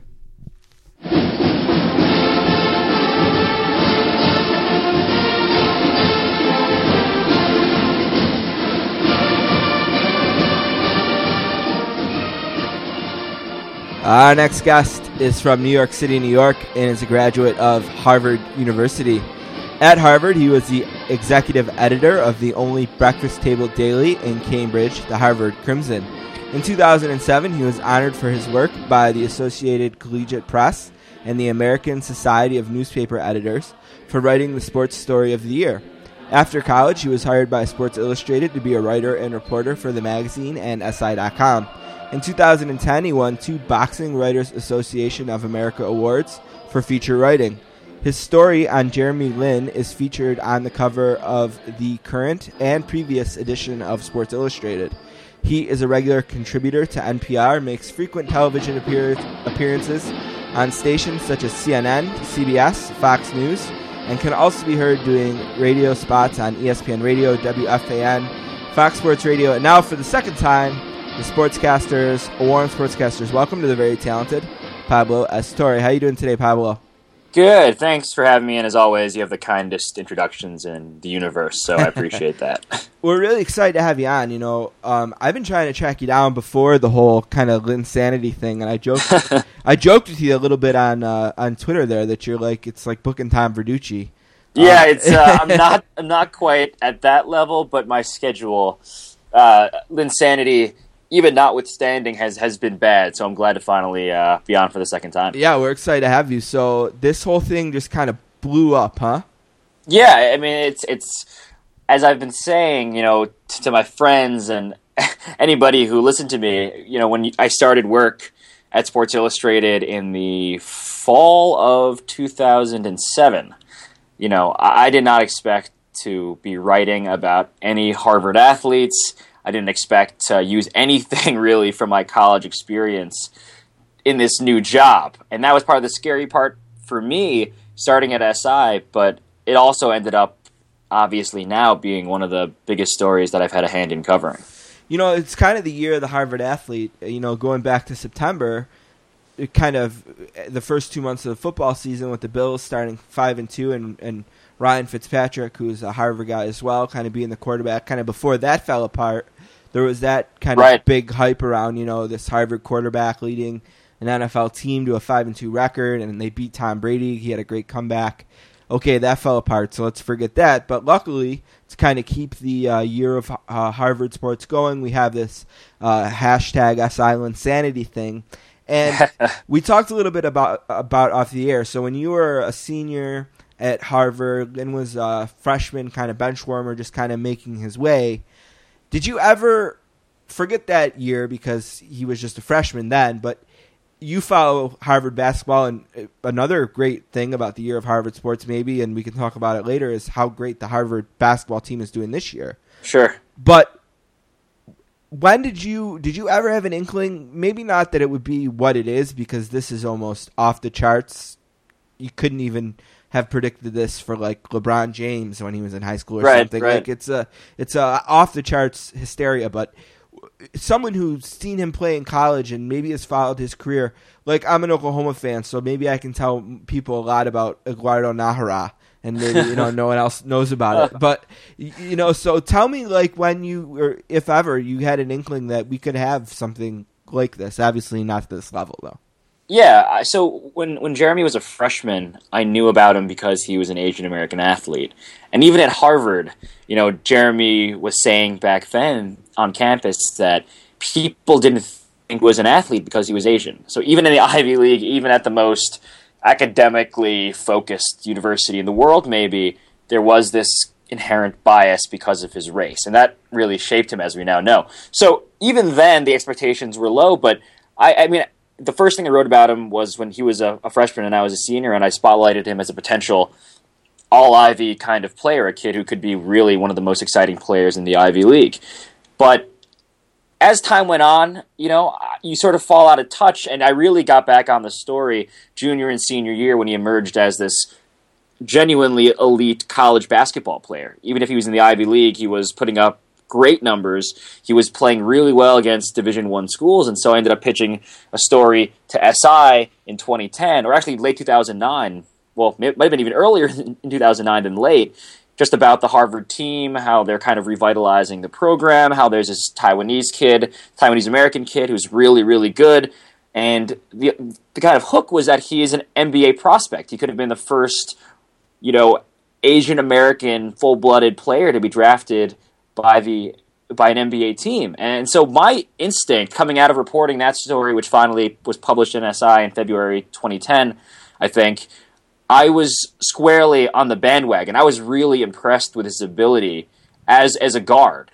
He was a pretty prolific scorer in college, had the court vision, had some of the skills that we see now, obviously not in full bloom, but the ingredients were there for him to be, in my opinion and the opinion of his coaches and teammates, a backup point guard. That was kind of my realistic expectation for him, and even that was pretty roundly decried as naive among some other sports media types and anybody who kind of followed the NBA draft, and he wasn't drafted, and so obviously all of this is still a huge it's still a huge surprise, and it feels very surreal. So when you talk to people who are of the know in the NBA, what is it that people missed? How is it that this guy, like you said, went undrafted, played in the D League, has been cut by a few teams, and I've seen people on Twitter, the coach of maybe was it Golden State or something like that, say, "Oh man, what a mistake we made." But right, what was it? Do you think that people missed? And was it always the case that this guy just needed a chance? I think he needed a chance. I mean, that was obviously the thing that he was lacking when he got to the league. Finally, he signed as a free agent with Golden State.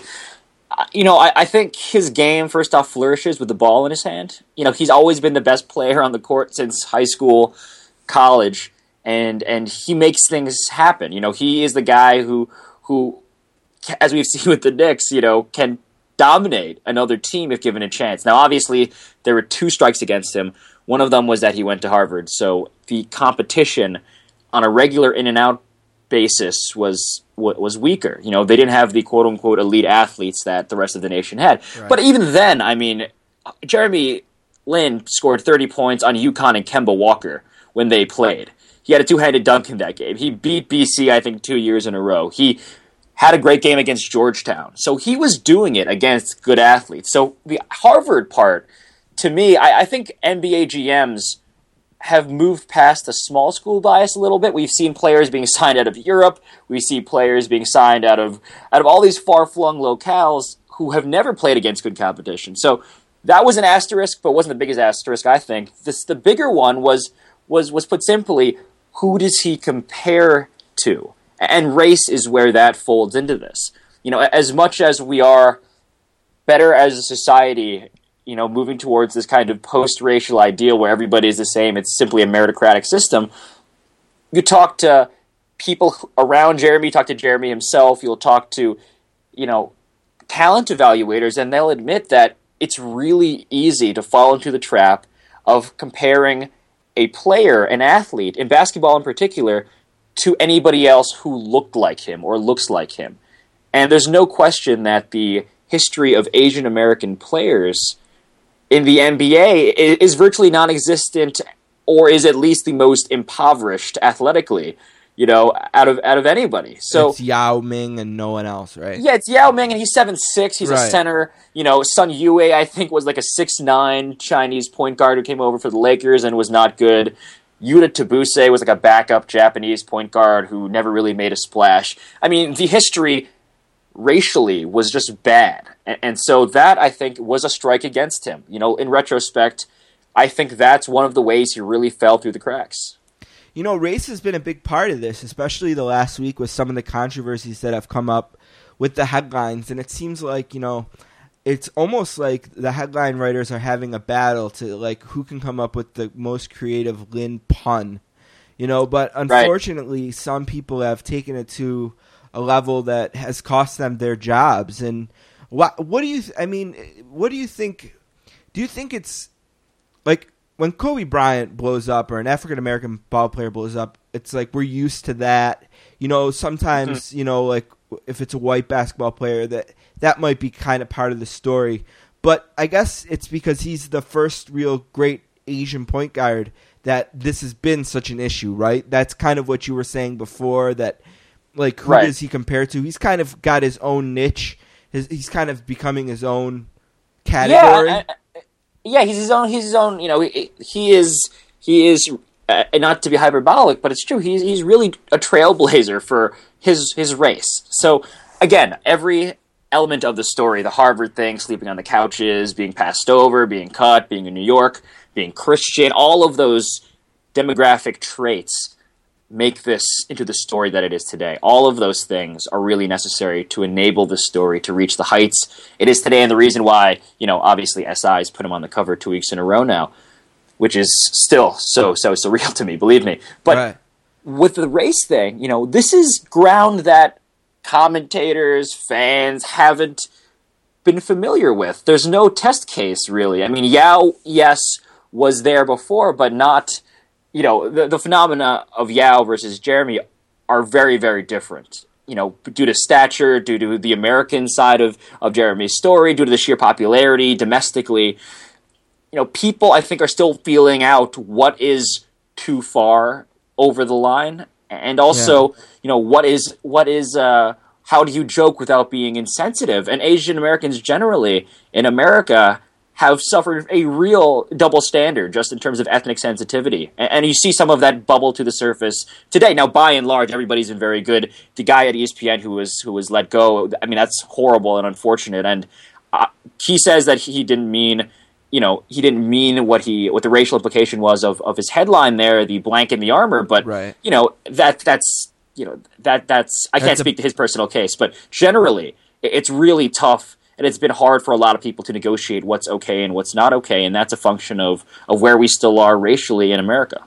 Yeah, and you mentioned the line, and I mean that's going to be the hardest thing I think for people going forward is really judging where that line is. Well, the SNL had an awesome. I don't know if you caught it, but I did. Cold Open was exactly the right tone. It basically just if you were to imagine anything said that was an Asian-related joke about an African-American person or a Latino person or anything, you can sort of, prorate what the kind of response would be and the intensity of the response. Even if, certainly, I mean, the histories of those people in the United States are freighted very differently with baggage historically, and nobody's saying that they're equivalent, but the sensitivity level, I mean, that's a useful thought experiment, really, that maybe hopefully leads some people to think about how that line gets drawn. Have you had any time with Jeremy? Have you been able to talk to him at all? Yeah. I mean, I met him before and after the Laker game. We talked on the phone the day before. We text each other. I have like one of the things about this story is I've had Jeremy Lin's number in my phone, and that's now this insanely desirable commodity, which is funny because I texted him when he got to New York, and I was like, hey man, let's go get IHOP. One opened up in my neighborhood. We haven't seen each other in a while. Let's get back together and see what's up, because he's a Knick now. Right. And he was like, yeah, that sounds good. Obviously, things happened in the meanwhile. Don't let that happen. But that was kind of where I was. I was keeping tabs on him. He was a really nice kid. We hung out a lot at Harvard for this story that I wrote for SI in 2010. We went to IHOP together with him and his teammates. We tried to play Xbox in his dorm room, but his Xbox was broken. We were trying to play Halo. We rode in a car together, I think, from the facility. All of these scenes now that I look back and think, that's a level of access with the most popular athlete in the world, and God knows that neither he nor I thought that I would be looking at that in retrospect in such a way. We've seen it happen many times where sometimes the bright lights in New York just become too bright. And I guess what I want to ask you being someone who knows the kid a bit, do you think that his makeup, is he one that can just kind of just roll with the punches and nothing is too big for him? Or do you think at some point the pressure of all this just kind of weighs on him? Right. I mean, that's the thing that I wonder about, because the fame is the aspect of this that I think is most unsettling. He's used to being really, really good at basketball. I don't think he's used to being the hottest player in the NBA statistically or buzz-wise. Certainly not. But I think the fame is something that he's always been pretty uncomfortable with. Being in the middle of the spotlight is, as you can tell by his post-game interviews, he's extremely deferent, will always try to be humble, always try to credit God and his teammates. He credited Jared Jeffries after I think one of those games where he had a bazillion points, and it was kind of like, Jeremy, we get it, but we also understand that you're the star of this. And fame in New York is such a unique beast. It's funny that LeBron James basically shied away from New York in part because of this spotlight, this circus that we're now seeing with Jeremy. And Jeremy, who may be the person we last thought would be the focus point. The focal point of all of this. So yeah, I do worry about that. I'm very curious as to how it plays out. I think he's uniquely wired. I think the Warriors, when he played for them, he was already a heartthrob to all of these Asian American basketball fans in the Bay Area. He's from there. The Asian American thing played in very early on in college even too. We had fans at Harvard who were trailing him across the country. So he's used to some of this, but I think his wiring, the Laker game to me was the turning point. I mean, that was nationally televised. Kobe Bryant was basically trying to rub the Linsanity angle into everybody's faces. And the crowd was going nuts for every shot, and he scored 38 points. And his best performance of this whole run was under the biggest, harshest spotlight. And that's a spotlight that, as you alluded to, melts people. It just destroys them, and it ruins careers, and it makes people not want to play in New York. And that's one of those things about Jeremy that maybe people couldn't know or imagine, but he's been really good and surprisingly good about all of that. When people try to talk about what the negatives are, the turnovers come up. Yeah. That's the one thing that it seems like people have pointed out when you're trying to give, okay, so we know what all the positives are. What are the negatives? When you see his game, do you think we're looking for something to pick at when we're talking about turnovers? Or is that really something he's going to want to need to work on if he's going to take his game to the next level and continue Linsanity beyond just flash in the pan, so to speak? Right. I think the flash in the pan-ness of it, I think we've moved on to something more than flash in the pan-ness. I think it's still only 2 weeks, which is a typical flash in the pan, but he has shown, and his achievements historically all indicate that this is going to be something that's very sustainable. But the turnovers are a completely valid criticism. There are flaws in his game, to be sure. Going left, is one thing. Another thing that people have fairly wondered about. What happens when you shut down his right? What can he do? And he's responded so far because these scouting reports have come out, and he hasn't been slowed down, on a personal statistical level at least. But the turnovers completely. But I've watched, every minute of these games, and not the vast majority of those turnovers are not instances of him just losing it like off of his foot or something. These are turnovers in the flow of this incredibly high octane offense. And Mike D'Antoni demands that the ball be in Jeremy Lin's hands. His offense, and this will be one of the things with Carmelo and Amare back, how they work this out, but up till now, that's been completely through him. So he's creating, he's passing, he's shooting, he's doing all of those things. Anybody who uses as many possessions as he does will have turnovers. So I think the turnovers are mitigated. They're not as bad as the sheer bald numbers of it might look, but they're definitely something that should be cut down on. I mean, there's no question that games are going to get tougher. He's going to get more tired. Defenses will be more keyed in.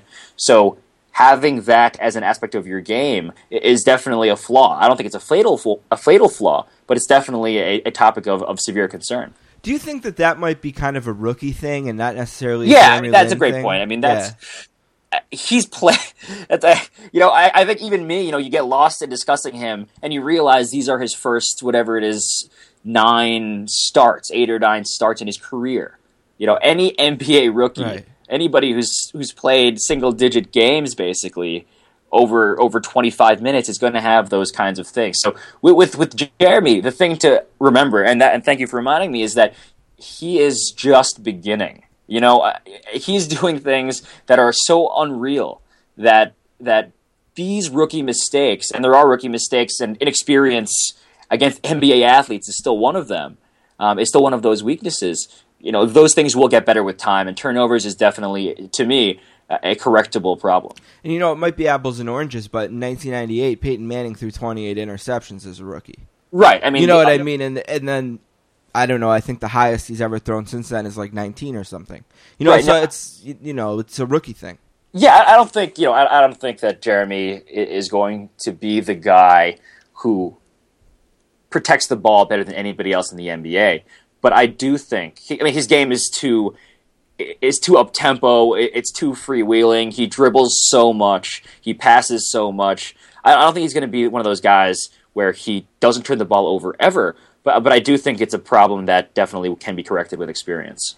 With each game that passes, with each victory, this is a short season that's going to be played in a really compact amount of time. This is going to happen really quick. Right. I was almost giggling the other day at the thought of, it's All-Star break coming up. It's like, geez, didn't start at Christmas. But that's just the nature of this season. It's all going to happen really quick, and it's going to be in a tight window. How does this have to end for the people who are going to be on the negative side to be satisfied? The everyday pessimistic New York fan that wants to kill everything that's good, and that's not saying that's everyone. It's just some people. I mean, he doesn't have to win a championship, right? Does he need to win one round in playoffs? Does he need to just get him there? What do you think has to happen? Yeah, I think first off that what Jeremy's done in any fair and meritocratic world would give him immunity from the New York media cycle. Obviously, that's never going to happen, and everybody understands that. But what he's done at the cost that he's given it to them, I mean, he has asked for nothing, pretty much received nothing financially.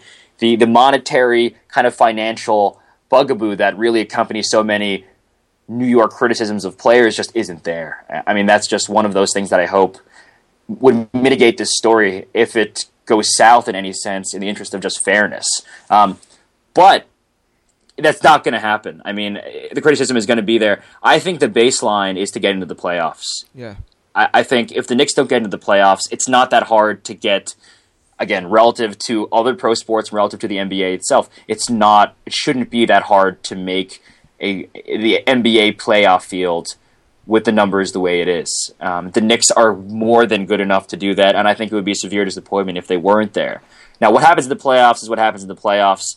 I don't know, what they're capable of, how far they could go. It certainly depends on their matchup problems, and certainly how the stamina of the league shortened season, of the lockout shortened season, is going to play out. But I think getting to the playoffs is a very reasonable baseline for making this story a feel-good one that the Knicks and their fans can be pretty proud of. Yeah, and as we talk right now, the Knicks are 16-17, and they're in 7th in the East. Exactly. So to not be in the playoffs, with all of this talent at this point and already being the 7th seed, fluctuating between 7 and 8 that would be embarrassing. Is there a way that, or how do you see Jeremy Lin's going to be able to cash in on this? Right? I mean, we know his salary isn't huge right now, obviously, but I've seen Spike Lee with a Harvard jersey on. Yeah. I've seen the jersey T-shirts at like a 2-month back order on NBA.com. The endorsements, you think things like that are going to come, or do you think that the Asian American part of it is going to hurt him there? No, I think the Asian American thing and the Asian thing generally is elevating him to a very, very, very rarefied position in the endorsement world. Okay, I think Jeremy is, and I think Jeremy is in a place where he's probably not going to make a huge splash right now. I think the Knicks are handling him in such a way that they're protecting him from the media generally, number one. It's insanely difficult to get an interview with him, a one-on-one, and any writer in New York will tell you that. And certainly there are a lot of bookers and from late-night talk show hosts to morning shows who have been desperately trying to book him and can't because the Knicks are really putting a chokehold on it. But in terms of endorsements, I mean, in my story this week in SI, Jeremy's inner circle is being told that he's worth hundreds of millions of dollars already, marketing-wise, because of his marketing ability globally, because he brings in Asian fans and specifically fans in China. And that, the projections, God knows how legitimate they are, but they're being told very, very, very large numbers that rival and maybe even outpace, Yao Ming, Tiger Woods when you project it ahead at this rate. He's in a place that few people have ever been because of how he looks and how good he is. So he's going to be able to get off the couch then, huh? Yeah. I mean, he's he's not the type of guy who is going to start wearing, the Floyd Mayweather wristwatch, and he's not the type of guy who's going to buy, he's not going to go get the sparklers and the giant bottles of champagne at the club or anything, but he will have a nice, he already is making, again, in context, the NBA minimum for him right now is like $760,000 or $780,000, so it's pretty good. Yeah. But he's going to be one of the thriftier guys in the league, I think, for as long as he's in it. All right, the Sportscasters are here with Pablo Torre from Sports Illustrated, sportsillustrated.com. You can find him on Twitter at SI Pablo Torre, Torre. Last week he had the cover with the Linsanity story, and he's there again this week. Last thing I want to get you out of here on this. Last time you were on, it was because we talked about a Oklahoma Sooners running back that we profiled. Yeah. You profiled, Dominic Whaley, and it ended poorly for him. Unfortunately, a couple weeks later, he tore his ACL. Just wondering, have you talked to him lately? Do you know how his spirits are? Is he going to be there next year as a scholarship player? Have you heard anything about that story? Right. Well, he got a scholarship, so he's good that way. Whether how good his leg is healing, that I have not been following up on as closely as I probably should have. But I follow him on Twitter. I keep in touch with those guys, and as far as I know, they're expecting him to be an elite running back next year. Now, again, he had such an insane year this year that expecting that same performance after an injury may be pushing it, but he certainly has all the physical tools, as we know, compared favorably to Adrian Peterson in all of the physical tests when he was entering OU as a walk-on working at Subway. I'm just glad that Jeremy has kind of disproved my horrible Grim Reaper-like jinx ability. Then again, he did fine after the first cover. We just put him on this cover a second time, so I guess there's still room for the double SI jinx. Yeah, and a tough year for Oklahoma running backs, huh? I was just thinking about this. Whaley went down, Peterson went down, and Murray went down. Exactly. It's ouch. I think there's probably some bad some bad voodoo that's going on that hopefully I can not claim responsibility for. All right, Pablo, thanks for being on. Let's get you again soon. I think it's not too bad. I mean, you were on October 18th last time, so it's February 21st. That's not too bad. We're not exactly the David Letterman show here. You know what I mean? I understand that. So yeah, and my life is only so interesting, so I completely understand that. All right, we'll talk to you soon, buddy. Thank you very much. All right. right. Thanks, Steve.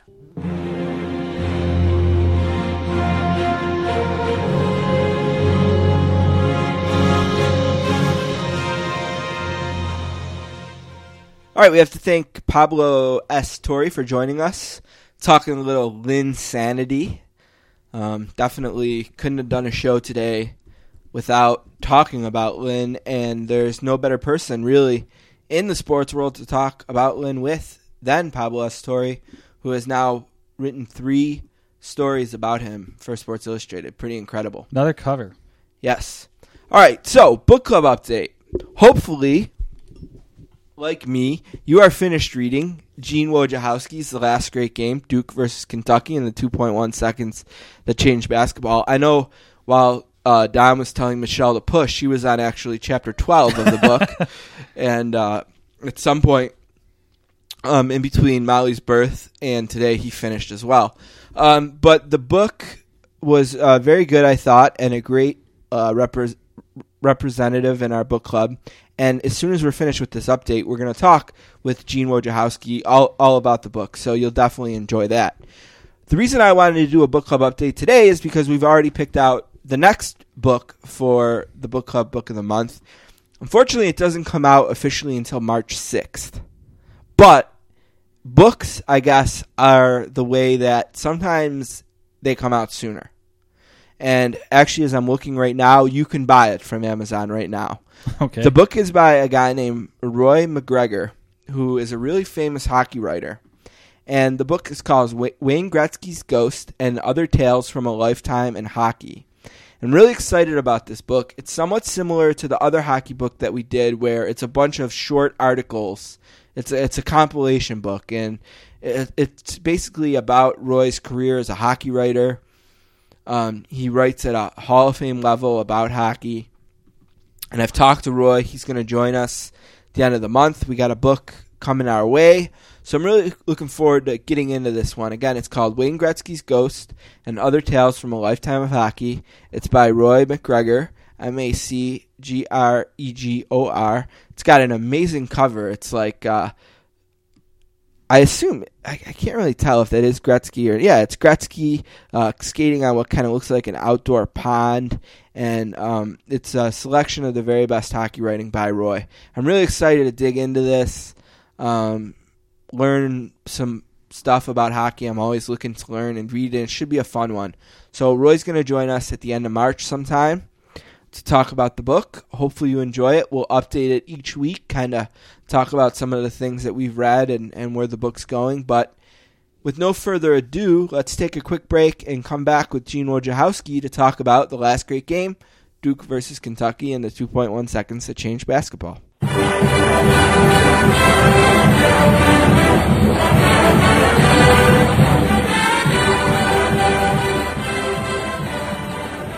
Our next guest is from Salina, Kansas, and is a graduate of the University of Tennessee.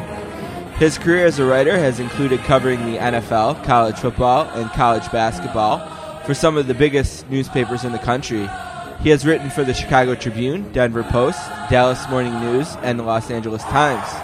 In 1992, he joined ESPN as a college football reporter, and in 1997, he started working for ESPN full-time as a writer for ESPN the magazine.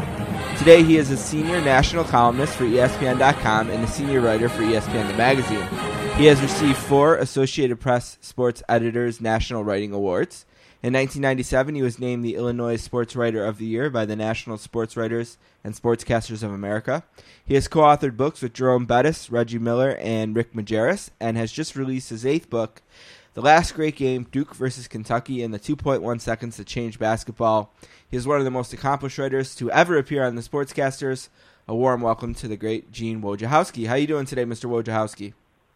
Well, Gene's fine. Okay. And as soon as you start playing Rocky Top, you know, you had me. So yeah, whatever you need, I'm good for. It's the first time we've been out. This is something we do. You know, we like to play the fight song from whoever our guests. And this is the first time we've got to play Rocky Top, which is, you know, if not the most famous fight song, one of the most famous. So was it exciting? It's probably one of the most annoying fight songs, but I love it. And that's very kind of you to play. Yeah, we're really excited to have you on. You know, we've been doing this book club thing really from the beginning. I think the very first book we did was Scorecasting, which was written by John Wertheim and a friend of his, Tobias Maskiewicz or something like that, a name I can't pronounce. But this book was one that was exciting because we're from Western New York, and you know, obviously the basket that changed basketball in that 2.1 seconds was shot by a Western New Yorker, and that was Christian Laettner. So it was an exciting book in the sense that it had somewhat of a local theme for us here at the Sportscasters. But before we get into that, I guess the first thing I wanted to ask you is, what was it about this game that kind of drew you to the idea of spending as much time as an author has to spend on a book on this topic? Was it just the memory of what a great game it was, or was there something more there that compelled you to want to turn this into a book? Well, I covered that game for the Los Angeles Times, and you know, usually when you get done covering a game, you're gathering up your notebook and your tape recorder, and you're thinking about what locker room you're going to go to and what your lead's going to be and when's your deadline and who do you need to talk to first, and you know, you're thinking about 20 different things related to your story. That night, after that game, after that shot, after that post-game scene, I wasn't thinking any of that. I was looking at the goosebumps on my arm. I was looking at the other writers on press row at the Spectrum in Philly that night, and we were all basically in shock. We were all thinking the same thing, that we had just seen something historic and lasting and something that sort of transcended sports. And that doesn't happen very often in my business. So when it does happen, it sticks with you. And that game and those moments have always stuck with me. So I think when it just became so obvious that, you know, here we are coming up on the 20-year anniversary of the greatest college basketball game ever played, that you know, it'd be nice to sort of celebrate that 20-year anniversary and celebrate that game and that season and those teams and do it justice. And I couldn't do it justice on deadline that night for the LA Times, so I tried to do it justice in this book. So yeah, somewhere in the back of my mind, as the years passed, I sort of thought I'd love to do something on that game. And it stood the test of time, so I lucked out that there wasn't a game that was better than that one. You know, since this is one of those moments in sports that anyone who witnessed it live can remember witnessing it. You know, it's like watching Mike Tyson get knocked out by Buster Douglas or the United States beating Russia. You know, it's in that upper echelon of moments. And the last shot, I mean, as the specific moment in the game, which was great in itself. But I was 12 when this happened, so I remembered watching it. I remember where I was. I remember who I was watching it with. But I didn't know the stories so much, especially about the Kentucky team. And that was one of the great things about reading this book, is really learning all the backstories. And there's so many in this book. And I think the Kentucky team is really interesting because it was one that had just kind of pulled itself out of probation, and you know, the kids on the team were honored for sticking around and helping the program rebuild itself. And, you know, Kentucky's having a fabulous year this year, and they've kind of been a top team ever since this. Actually, was it 1995 that had maybe one of the best college basketball teams of all time that won the national championship. But I guess my question for you about Kentucky is, if you can put us back into 1992, how surprising was it, or even the 1991 team, how surprising was it that this team was able to play with the Duke juggernaut to this level? Well, first of all, that's weird. You said you were 12 years old when this game happened. I was 19, so no, I was much older than that, I'm afraid. But I was just thinking, I'm like, wow, 19 at the LA Times? That's pretty impressive. Yeah, wow, I wish I really was 19 back then. Unfortunately, I'm much older than that. Well, you know, if you want to get, you know, enter the Wayback Machine and go back to that year and those years previous to that, you know, basically to put it in perspective, imagine Duke being Duke now. The way we think of Duke now is this absolute, brand of brands when it comes to college hoops, and a giant in the college basketball industry. And then imagine the NCAA coming in there and saying, we're going to just about put you on the death penalty, and you will quit being Duke. You will, you basically your program will be kneecapped. Well, that was Kentucky back then. Kentucky was the most powerful, the biggest brand, the program that won more, just did more, was everything in college basketball. And then one day the NCAA came in there and just about, electrocuted it.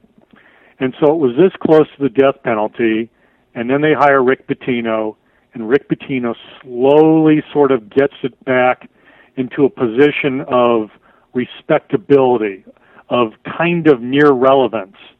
And going into that 91-92 season, they were good, they were solid, but they weren't anything like they used to be. They still weren't Kentucky. So that season, and specifically that game, is what sort of made them Kentucky again. It gave them back their relevance. It gave them back their name, their honor, and sort of their nobility. And so that's why, if you weren't old enough to know it back then, you need to keep that in perspective when you read this book, because we think of Kentucky now, it seems like the most normal thing in the world for Kentucky to be the way we think of Kentucky today. But they weren't like that 20 years ago. They were amputated. They were, they had tourniquets on them. They were just trying to get back to being relevant again. So, it's amazing the transformation that's taken place over these 20 years with Kentucky. But back then, when Rick Pitino first got there and headed into that Duke game that night, it was a shadow of itself. One thing I love about the book is the way that we kind of, in the beginning, the first chapter is about Duke and how Coach K becomes the coach of Duke, and then the next chapter is about Kentucky and the scandal, and then we keep going back and forth between the two stories until we eventually meet at the game. And I guess, despite reading it, what I still need you to explain a little bit more to me is how this basketball team, that despite having the name of Kentucky, was able to convince a coach who was coaching in the NBA to take what I guess some of us would feel is kind of a step back to the college ranks and coach a program that, as you described, had their kneecaps chopped out from under them. Well, some coaches are builders, and some coaches are sort of like maintainers. Rick Pitino and Mike Krzyzewski, they were builders. They loved a good reconstruction project. If they were buying a house, they'd be the guys who would buy the house that was a huge fix-me-upper. That's how they think. They love that challenge, and especially Rick Pitino. And Rick Pitino was at the New York Knicks, and that was sort of his boyhood hero NBA team. I mean, he grew up on Long Island. That accent is still as thick as clam chowder, and that was a dream of his, to coach the Knicks. But he also was having problems with upper management at the Knicks, and he sort of felt that he could see the writing on the wall, that eventually there was going to be a power struggle, and there was going to be a question who would win the power struggle. Now, there's a whole entirely, interesting backstory and subplot to his departure and should he have left the Knicks, and it's all explained in the book, and it would take me too long to explain it here, but for the purposes of leaving the Knicks to going to Kentucky, Rick Pitino was, and I still think is, a college basketball coach. He's a great coach. His coaching translates to the NBA, but it especially translates to the colleges. And so I think the challenge of Kentucky attracted him, intrigued him, and I think, he referred to it as the Roman Empire of college basketball. And what better way to be the Caesar, to be the guy who repairs that Roman Empire. So I think that challenge totally fascinated Rick Pitino, and I think he was sort of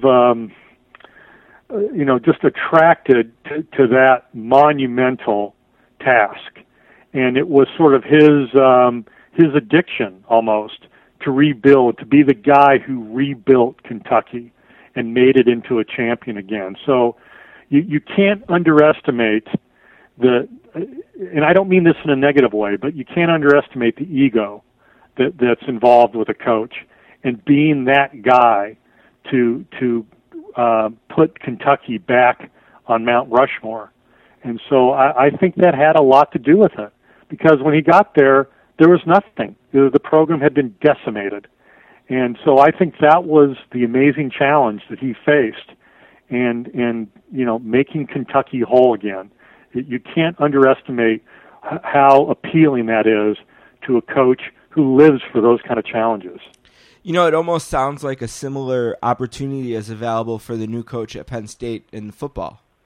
It's sure. like a similar opportunity to pick that program off the mat.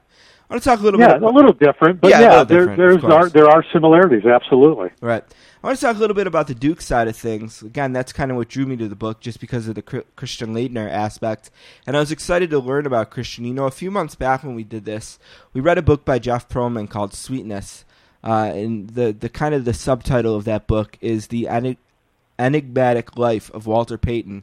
And I feel like if someone wanted to write a book about Christian Laettner, they could almost use that same title, The Enigmatic Life of Christian Laettner. He seems to have a lot of the same really quirky and strange qualities. This guy who is a leader but is kind of immature. This guy who's like a prankster that can be really hard on other people. A superstar, obviously. As an author, what were your impressions of Christian and kind of what you learned about him as you went through this process of writing the book that you didn't know from what you had known about him before? Yeah, well, going back 20 years ago when I was with the LA Times, and I covered a lot of Duke that year, and I'd actually covered a lot of Duke in the years previous, as much as you can being a national college basketball writer on the other side of the country. But I did spend a good deal of time covering Duke, and I don't want to say I got to know Christian very well when he was at Duke, but I knew him more than just on a superficial level. And the thing that struck me then, and I even told Christian this when we got together for the interviewing process for this book, was you don't suffer fools gladly. And I remember if you asked Christian a good question back then, he gave you a good answer. If you asked him a question that he thought was not properly prepared or was didn't take the time to really phrase it correctly or put it into perspective correctly, if you didn't do your homework, then he wouldn't give you a good answer. And so I sort of, recounted that to him. And he hasn't changed. So if you asked him a good question, he gave you a good answer. And so I think that's a fair thing to ask of your interviewee. And so it wasn't any different 20 years later or 18 years later when I talked to him. I thought he was quirky then, and I think he's still quirky now. And he was the star of that game 20 years ago, and he's the star of this book.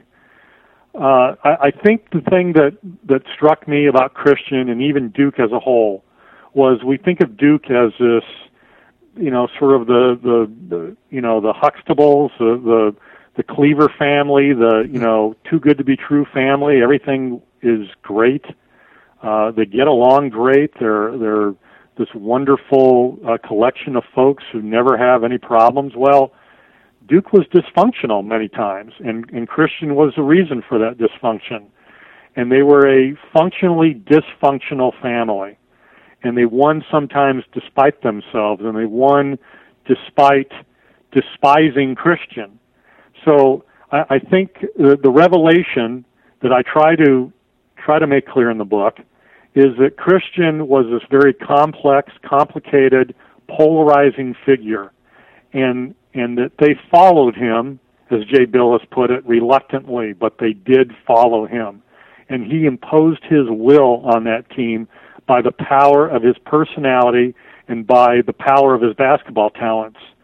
And he was the thing you have to remember about Christian was he went to a prep school and he went to an elite academic university at Duke, but deep down he was a blue collar kid, and he came from a family that was not very wealthy at all. To the contrary, came from a family that was borderline middle class at that, probably upper lower class, and he had to work for everything. And he was basically a migrant worker at times, working on farms in his area for 50 cents for a bushel. Those sort of things don't leave you. So he had a chip on his shoulder, and he looked like a pretty boy, but he was as tough comes. So people need to understand that about Christian, and that explains a lot about his personality and about how when he got to Duke, he imposed that personality on players like Grant Hill and Bobby Hurley, and he terrorized that team at times. But that was a revelation to me, just how much Christian Laettner ruled that team with an iron fist. Did Coach K give Christian Laettner a little bit of a pass? Like, was he a little bit more lenient? Like, especially in some of the things that you describe in the book that, and I don't want to give them away necessarily for someone who is either still reading it or wants to read it, but his relationship with Bobby Hurley is a really, really strange one. And it seems like he maybe got away with things in the way he treated Bobby Hurley that probably no one else would have gotten away with. Is that fair to assume? Sure. I don't know if getting away with it is the right word. Mike Krzyzewski monitored the situation, but I think there was part of Krzyzewski that understood that dynamic. And Mike had gone through something similar with Bob Knight as his mentor and his coach at West Point, and a guy who was incredibly hard on players, but had a reason for it. And so Christian was incredibly hard on his teammates, but he had a reason for it. So I think Krzyzewski sort of identified with that dynamic. And just as long as it didn't get too out of hand, he was willing to give Christian that freedom and that leeway. Krzyzewski was all about giving his players freedom because he never had it as a player. So he understood its benefits. And so did Christian go overboard sometimes? Absolutely. But were the results worth it many times? Absolutely. So, in the book, Krzyzewski says that Hurley didn't need sheet music to play the game, and that Christian did. And I think by that, he was trying to illustrate that Christian was a little more of a player who needed structure, and was willing to be that guy to give structure to everybody else, and that Hurley was a guy who was better sort of as this free-form sort of jazz kind of musician when he played, but he needed to be on edge, and Christian definitely put him on edge. So that was the genius of Krzyzewski, and that was sort of this misguided genius of Christian. And it somehow it all worked. Don't ask me how, but it somehow worked. Yeah, it seems like you're describing almost this really interesting melting pot, that just came together. And, even though the ingredients seem strange, the soup still tasted good in some way. You know what I mean? It seems Absolutely. like... Yeah. Let's talk a little bit about the game itself. We talked a little bit about Kentucky. We've talked a little bit about Duke. You were there. You were in the stands that night.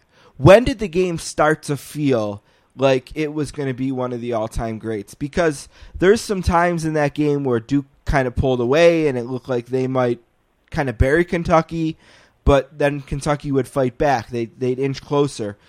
Did it start early, or did it take a while for the crowd to really believe? And I've been to some of these NCAA tournaments, and it seems like the crowd always goes and attaches himself to the underdog. Was that the case here? Did everyone get on the Kentucky bandwagon, or was Duke so polarizing that Duke, kept the crowd on their side? I guess two questions. Well, it wasn't the we hate Duke era that it is now. Right. I think Duke. It's one of the last times that Duke was beloved, by the nation. But what made that game so interesting was sort of both programs were beloved. I mean, you sort of rooted for both teams. I mean, I sensed that the crowd didn't know who to cheer for. That there was a Duke contingent, there was a Kentucky contingent, but the Switzerland, the neutrals had difficulty kind of deciding who to root for. And as the game developed, it didn't start off with the pedal to the metal, but it got there quickly. And Jamal Mashburn describes it, I thought, so perfectly in the book. He says, it turned into the perfect pickup game. And by that he meant it wasn't overcoached, but it wasn't like an AAU game. It was a beautiful game to watch develop. And there was defense, there was unbelievable shots, there was tension, there was drama, there was a near brawl, there was villains, there were heroes. I mean, it was Duke, it was Kentucky, it was Player of the Year and Christian Laettner, generational players like Jamal Mashburn. It was the unforgettables. It just had so many ingredients, like you said, the soup, that it just worked.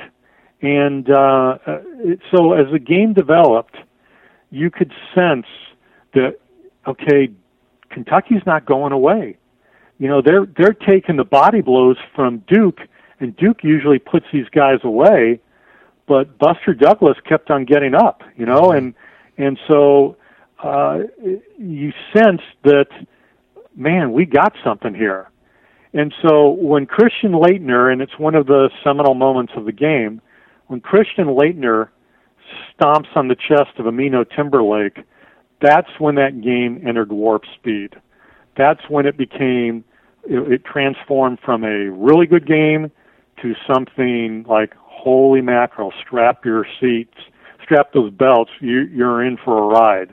And so that was the beginning of something incredible. And then it just got better from that. Well, you mentioned one of the two things that I wanted to kind of get your specific opinion on, and I don't mean your 2012 opinion, but your 1992 opinion. Did you think that Christian should have been kicked out, or did you think that the technical foul was fair for the crime? Well, the hard part is that back then, you didn't have 10,000 replays. There was no, as I recall, there was no big screen or anything like that at the Spectrum. We didn't really see it. If you weren't looking for it, you didn't see it. If you didn't have a monitor near you where you could catch the CBS feed, it was hard to really tell what happened. You go back and you listen to the Kentucky play-by-play with Ledford doing the play-by-play. They didn't know what was going on. I mean, nobody really had a clear view of it. I would like to think, I truly can't remember what I thought back then, but in retrospect, I don't think it was a toss-em offense. I think now if it happened in 2012, there's probably a pretty good chance he would have been tossed. But back then, it didn't seem as grievous of a error, and I think that it was borderline. It could have gone either way. I am just so glad that they didn't toss him, because think about it. Right. Had they tossed him, we would have never had that game. We would never had the last great game, the greatest game of all time. 100 different things could have happened. So one of the things that made that game so amazing was the fact that he did it, and he got away with it, and he stayed in the game. The Sportscasters are here with Gene Wojciechowski, the author of The Last Great Game, Duke versus Kentucky in the 2.1 Seconds to Change Basketball. You can follow Gene on Twitter at GinoESPN. Two more questions, and we'll get you out of here on these. First thing, the big controversy kind of at the end of the book and surrounding this great play is Pitino's decision not to guard the inbound pass. And there's been a lot made of it. There's a story in the book that a couple weeks later at a basketball camp, they kind of redid the play and guarded the inbound pass, and then the basket went in anyway. As an observer at the time and even now, what was your thoughts on that? Should he have guarded it? Doesn't matter. Where do you stand? I think he should have guarded it. I think he should have put a man on Grant Hill. And all you have to do is remember what happened earlier with Duke at a Wake Forest game when they ran essentially the same play. Wake Forest put a man on Grant Hill, He threw it out of bounds. and it affected the pass. Yeah. And the ball sort of curved out of bounds. Leitner stepped out of bounds after he caught it, and they lost the game. So, yes, I think in retrospect, and even then, Rick Pitino should have put a man on the ball. Can you make the argument for not doing it? Absolutely. But I think most coaches would tell you they would do it. And because of that game, and John Calipari says this in the book, because of that game, it's like almost doctrine now that you put a man on the ball. But I think that's something that has haunted Rick Pitino, and I think even more so is his decision, his last words when they broke the huddle was, this guy hasn't missed a shot. Make him make a shot. Don't foul him. And if you watch the replay, and we're going to see it 1,000 times during this march, right. You'll see they treat Leitner as if he's radioactive. So those were the two things that I think people have always questioned Rick Pitino about, and I think Rick has questioned himself about it, and is especially haunted by those words, don't foul. Last thing, this book is called The Last Great Game. If Butler 2 years ago makes that shot, would it have to have been called the second last great game? We probably wouldn't be having this chat, would we, right now? Yeah, you could make a real argument for that Duke-Butler game. And I wouldn't necessarily disagree with you. But thankfully, for my sake, not Butler's, but mine, they didn't win that game. I actually went to it's called the K Academy. And it's sort of Duke's fantasy basketball camp for 35-year-olds and older. And I played in that thing, and it was fantastic. And it was a couple years ago. And it was right after Duke had beaten Butler. And Krzyzewski, at one of our seminars during this camp, he actually broke down that entire last few minutes of that Duke-Butler game. And he told us, had that game gone into overtime, we would have lost that game. And so that's how close Duke came to losing that, at least in his mind. So, yeah, it's a great point by you. Butler didn't win it, though, and I'll go to my grave thinking until we have a Butler-Duke kind of upset that Duke-Kentucky 1992 East Regional Final is truly the last great game, and in my mind, the greatest college basketball game ever played. Oh, before I let you go, we mentioned this on an email, but we were at the Spectrum together a couple years ago, and we didn't even know it, huh? For Pearl Jam. You were at that concert? I was there. I was there Saturday and Sunday. I've been to 72 Pearl Jam concerts. Wow. Well, you got me beat, but yeah, I mean, it's amazing to think about that. First of all, that building doesn't even exist anymore, and that the Pearl Jam they did the last 4 gigs at the Spectrum. And, I don't know what you did. I had time to kill before the concert, and I was just walking around the hallways, and there was a photograph of Leitner, at that shot. And it was just so cool to see this black and white, huge frame photograph on the wall and the cinder block walls of the Spectrum. And then before the concert started, and I'm guessing they did the same thing with you. Yeah. They did the retrospective of the Spectrum, and they showed that play. So it's so much a part of that building's history. And, yeah, it was what a cool moment. And then, Pearl Jam played after that, so it was the best of all worlds. Yeah, absolutely. All right, again, it's Gene Wojciechowski. The book's called The Last Great Game, Duke versus Kentucky, and it's 2.1 seconds to change basketball. It's available anywhere books are sold. Also, I spent a lot of time reading it not only the book that Gene was nice enough to send me, but also the e-format, which is a really convenient way, and it's available in all the Nook, the Amazon Kindle, and of course iTunes. And you can follow him on Twitter at GinoESPN. Thank you very, very much for your time today. We really appreciate it. And hopefully we can have you back sometime where we can just kind of talk about, 2012 sports, because we kind of spent our whole time, talking about this great book. But I'd love to pick your brain sometime about sports if you'd want to come on again sometime in the future. It'd be my pleasure. Thanks for talking about the book, and I hope people enjoy it. And it truly was a labor of love. So it was so kind of you to acknowledge that. And thank you again for having me on. Thank you very much, Gene. We'll talk to you soon. Okay. Bye-bye. Bye-bye.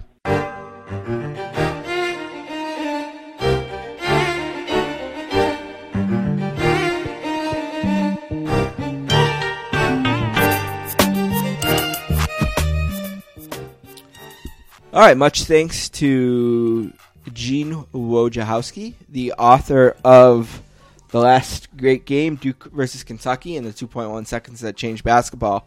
Also want to thank our other guests today, Jeff Passon, Pablo Estori. Want to one more time congratulate my best buddy and co-host Don on the birth of his beautiful little daughter, Molly. Thank you. And one last piece of business for today is Pick 4. Way back when, a couple of weeks ago, we made some picks. Oh, before I get to that, just should remind everyone, you can find us on Facebook, facebook.com/thesportscasters. Find us on Twitter. We're at sports_casters. Gmail, thesportscasters@gmail.com. Our blog, sportscasters.blogspot.com. We should make sure we do something for the NHL trade deadline next week on there. Yeah, for sure. And we have Tumblr, too, thesportscasters.tumblr.com. I'm talking out loud, something we should probably talk about off the air, but maybe one of us can do something on Blogspot, one of us can do something on Tumblr. All right. We also have the website where you can find all this out, sports-casters.com. And today was kind of a monumental day. We kind of mentioned it on our last show that it was our last show at what we were calling Studio A. Well, it's our first show at what we're going to call for now Studio B. And we'd love for you to help us name it. So email us, thesportscasters@gmail.com, with some name ideas. Again, I want to thank our new buddy on Twitter, Ford Kendrick, and remind you about his website, runningvegas.wordpress.com. Want to mention that there's going to be a collaboration of some sort between the Sportscasters and Cold Hard Football Facts. I don't have anything firm to announce right now, other than to say that we've been talking to Carrie, and that those three worlds, really, the Football Nation, the Cold Hard Football Facts, and the Sportscasters world, are going to overlap in some way in the future. So we definitely want our listeners to get as comfortable as possible with Cold Hard Football Facts and with Football Nation. Right. Those are two really great sites. So the last thing to do for today, then, is simply to recap Pick 4 and make our picks for this week. I had another good week. I've been pretty hot this new season. I'm 19-10 overall at a 3-1 week. I nailed my bold prediction of the Sabres -1.5 over the Bruins. I hit that one 6-0. I had Missouri over Baylor. Wasn't close. Missouri won 72-55. I had North Carolina over Virginia. I won that one 70-52. My loss was the Celtics over the Lakers. I had the Celtics at home. They lost the game 88-87 in overtime. Don went 2-2. That brings him to 10-18.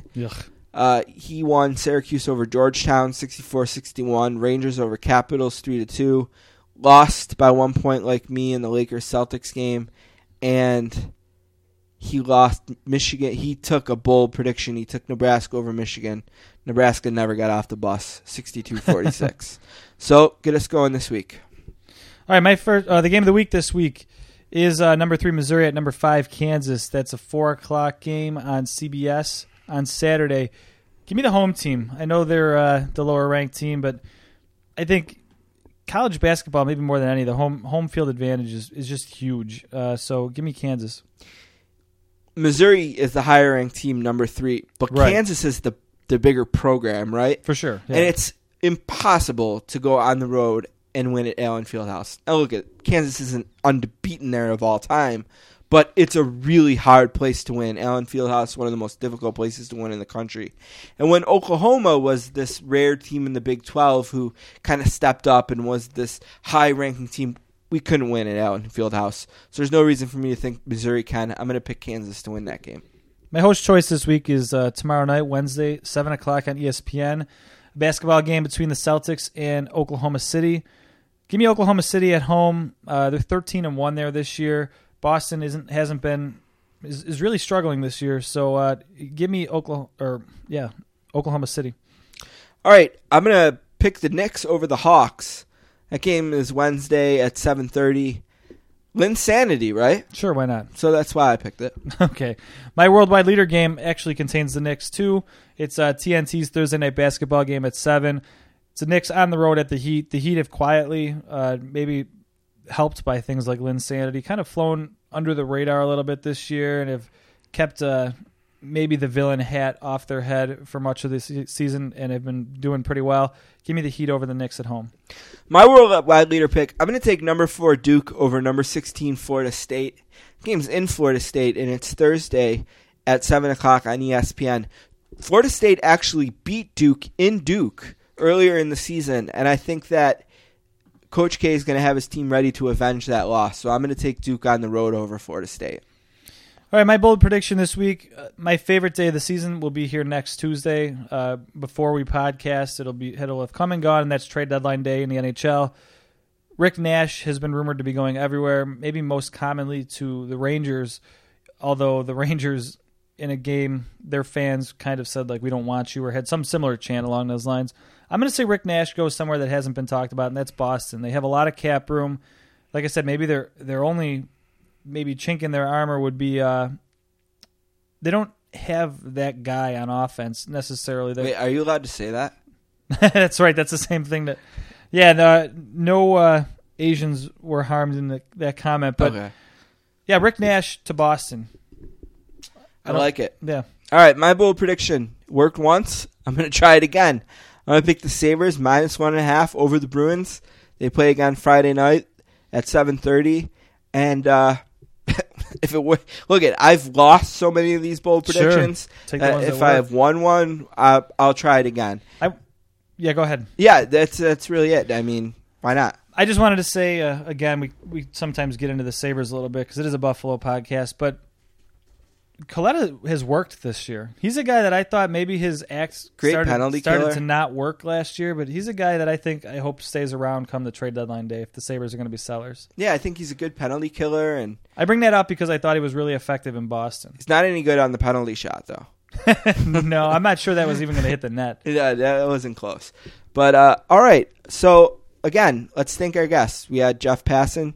We had Pablo Astori. We had Gene Wojciechowski. It's a great show. Felt great to be back. Welcome to the Earth, Molly. Yeah. Welcome to Studio B. We're really comfortable here. I don't know if you can hear it in our voices, but I think we both just feel like, and thank you very much to the people associated with Studio A who hosted us so graciously for so long. It really means a lot to both of us. But this is a different feeling, and it felt really good. And I hope you enjoy the show. We'll see you next week. Don Q the Hip.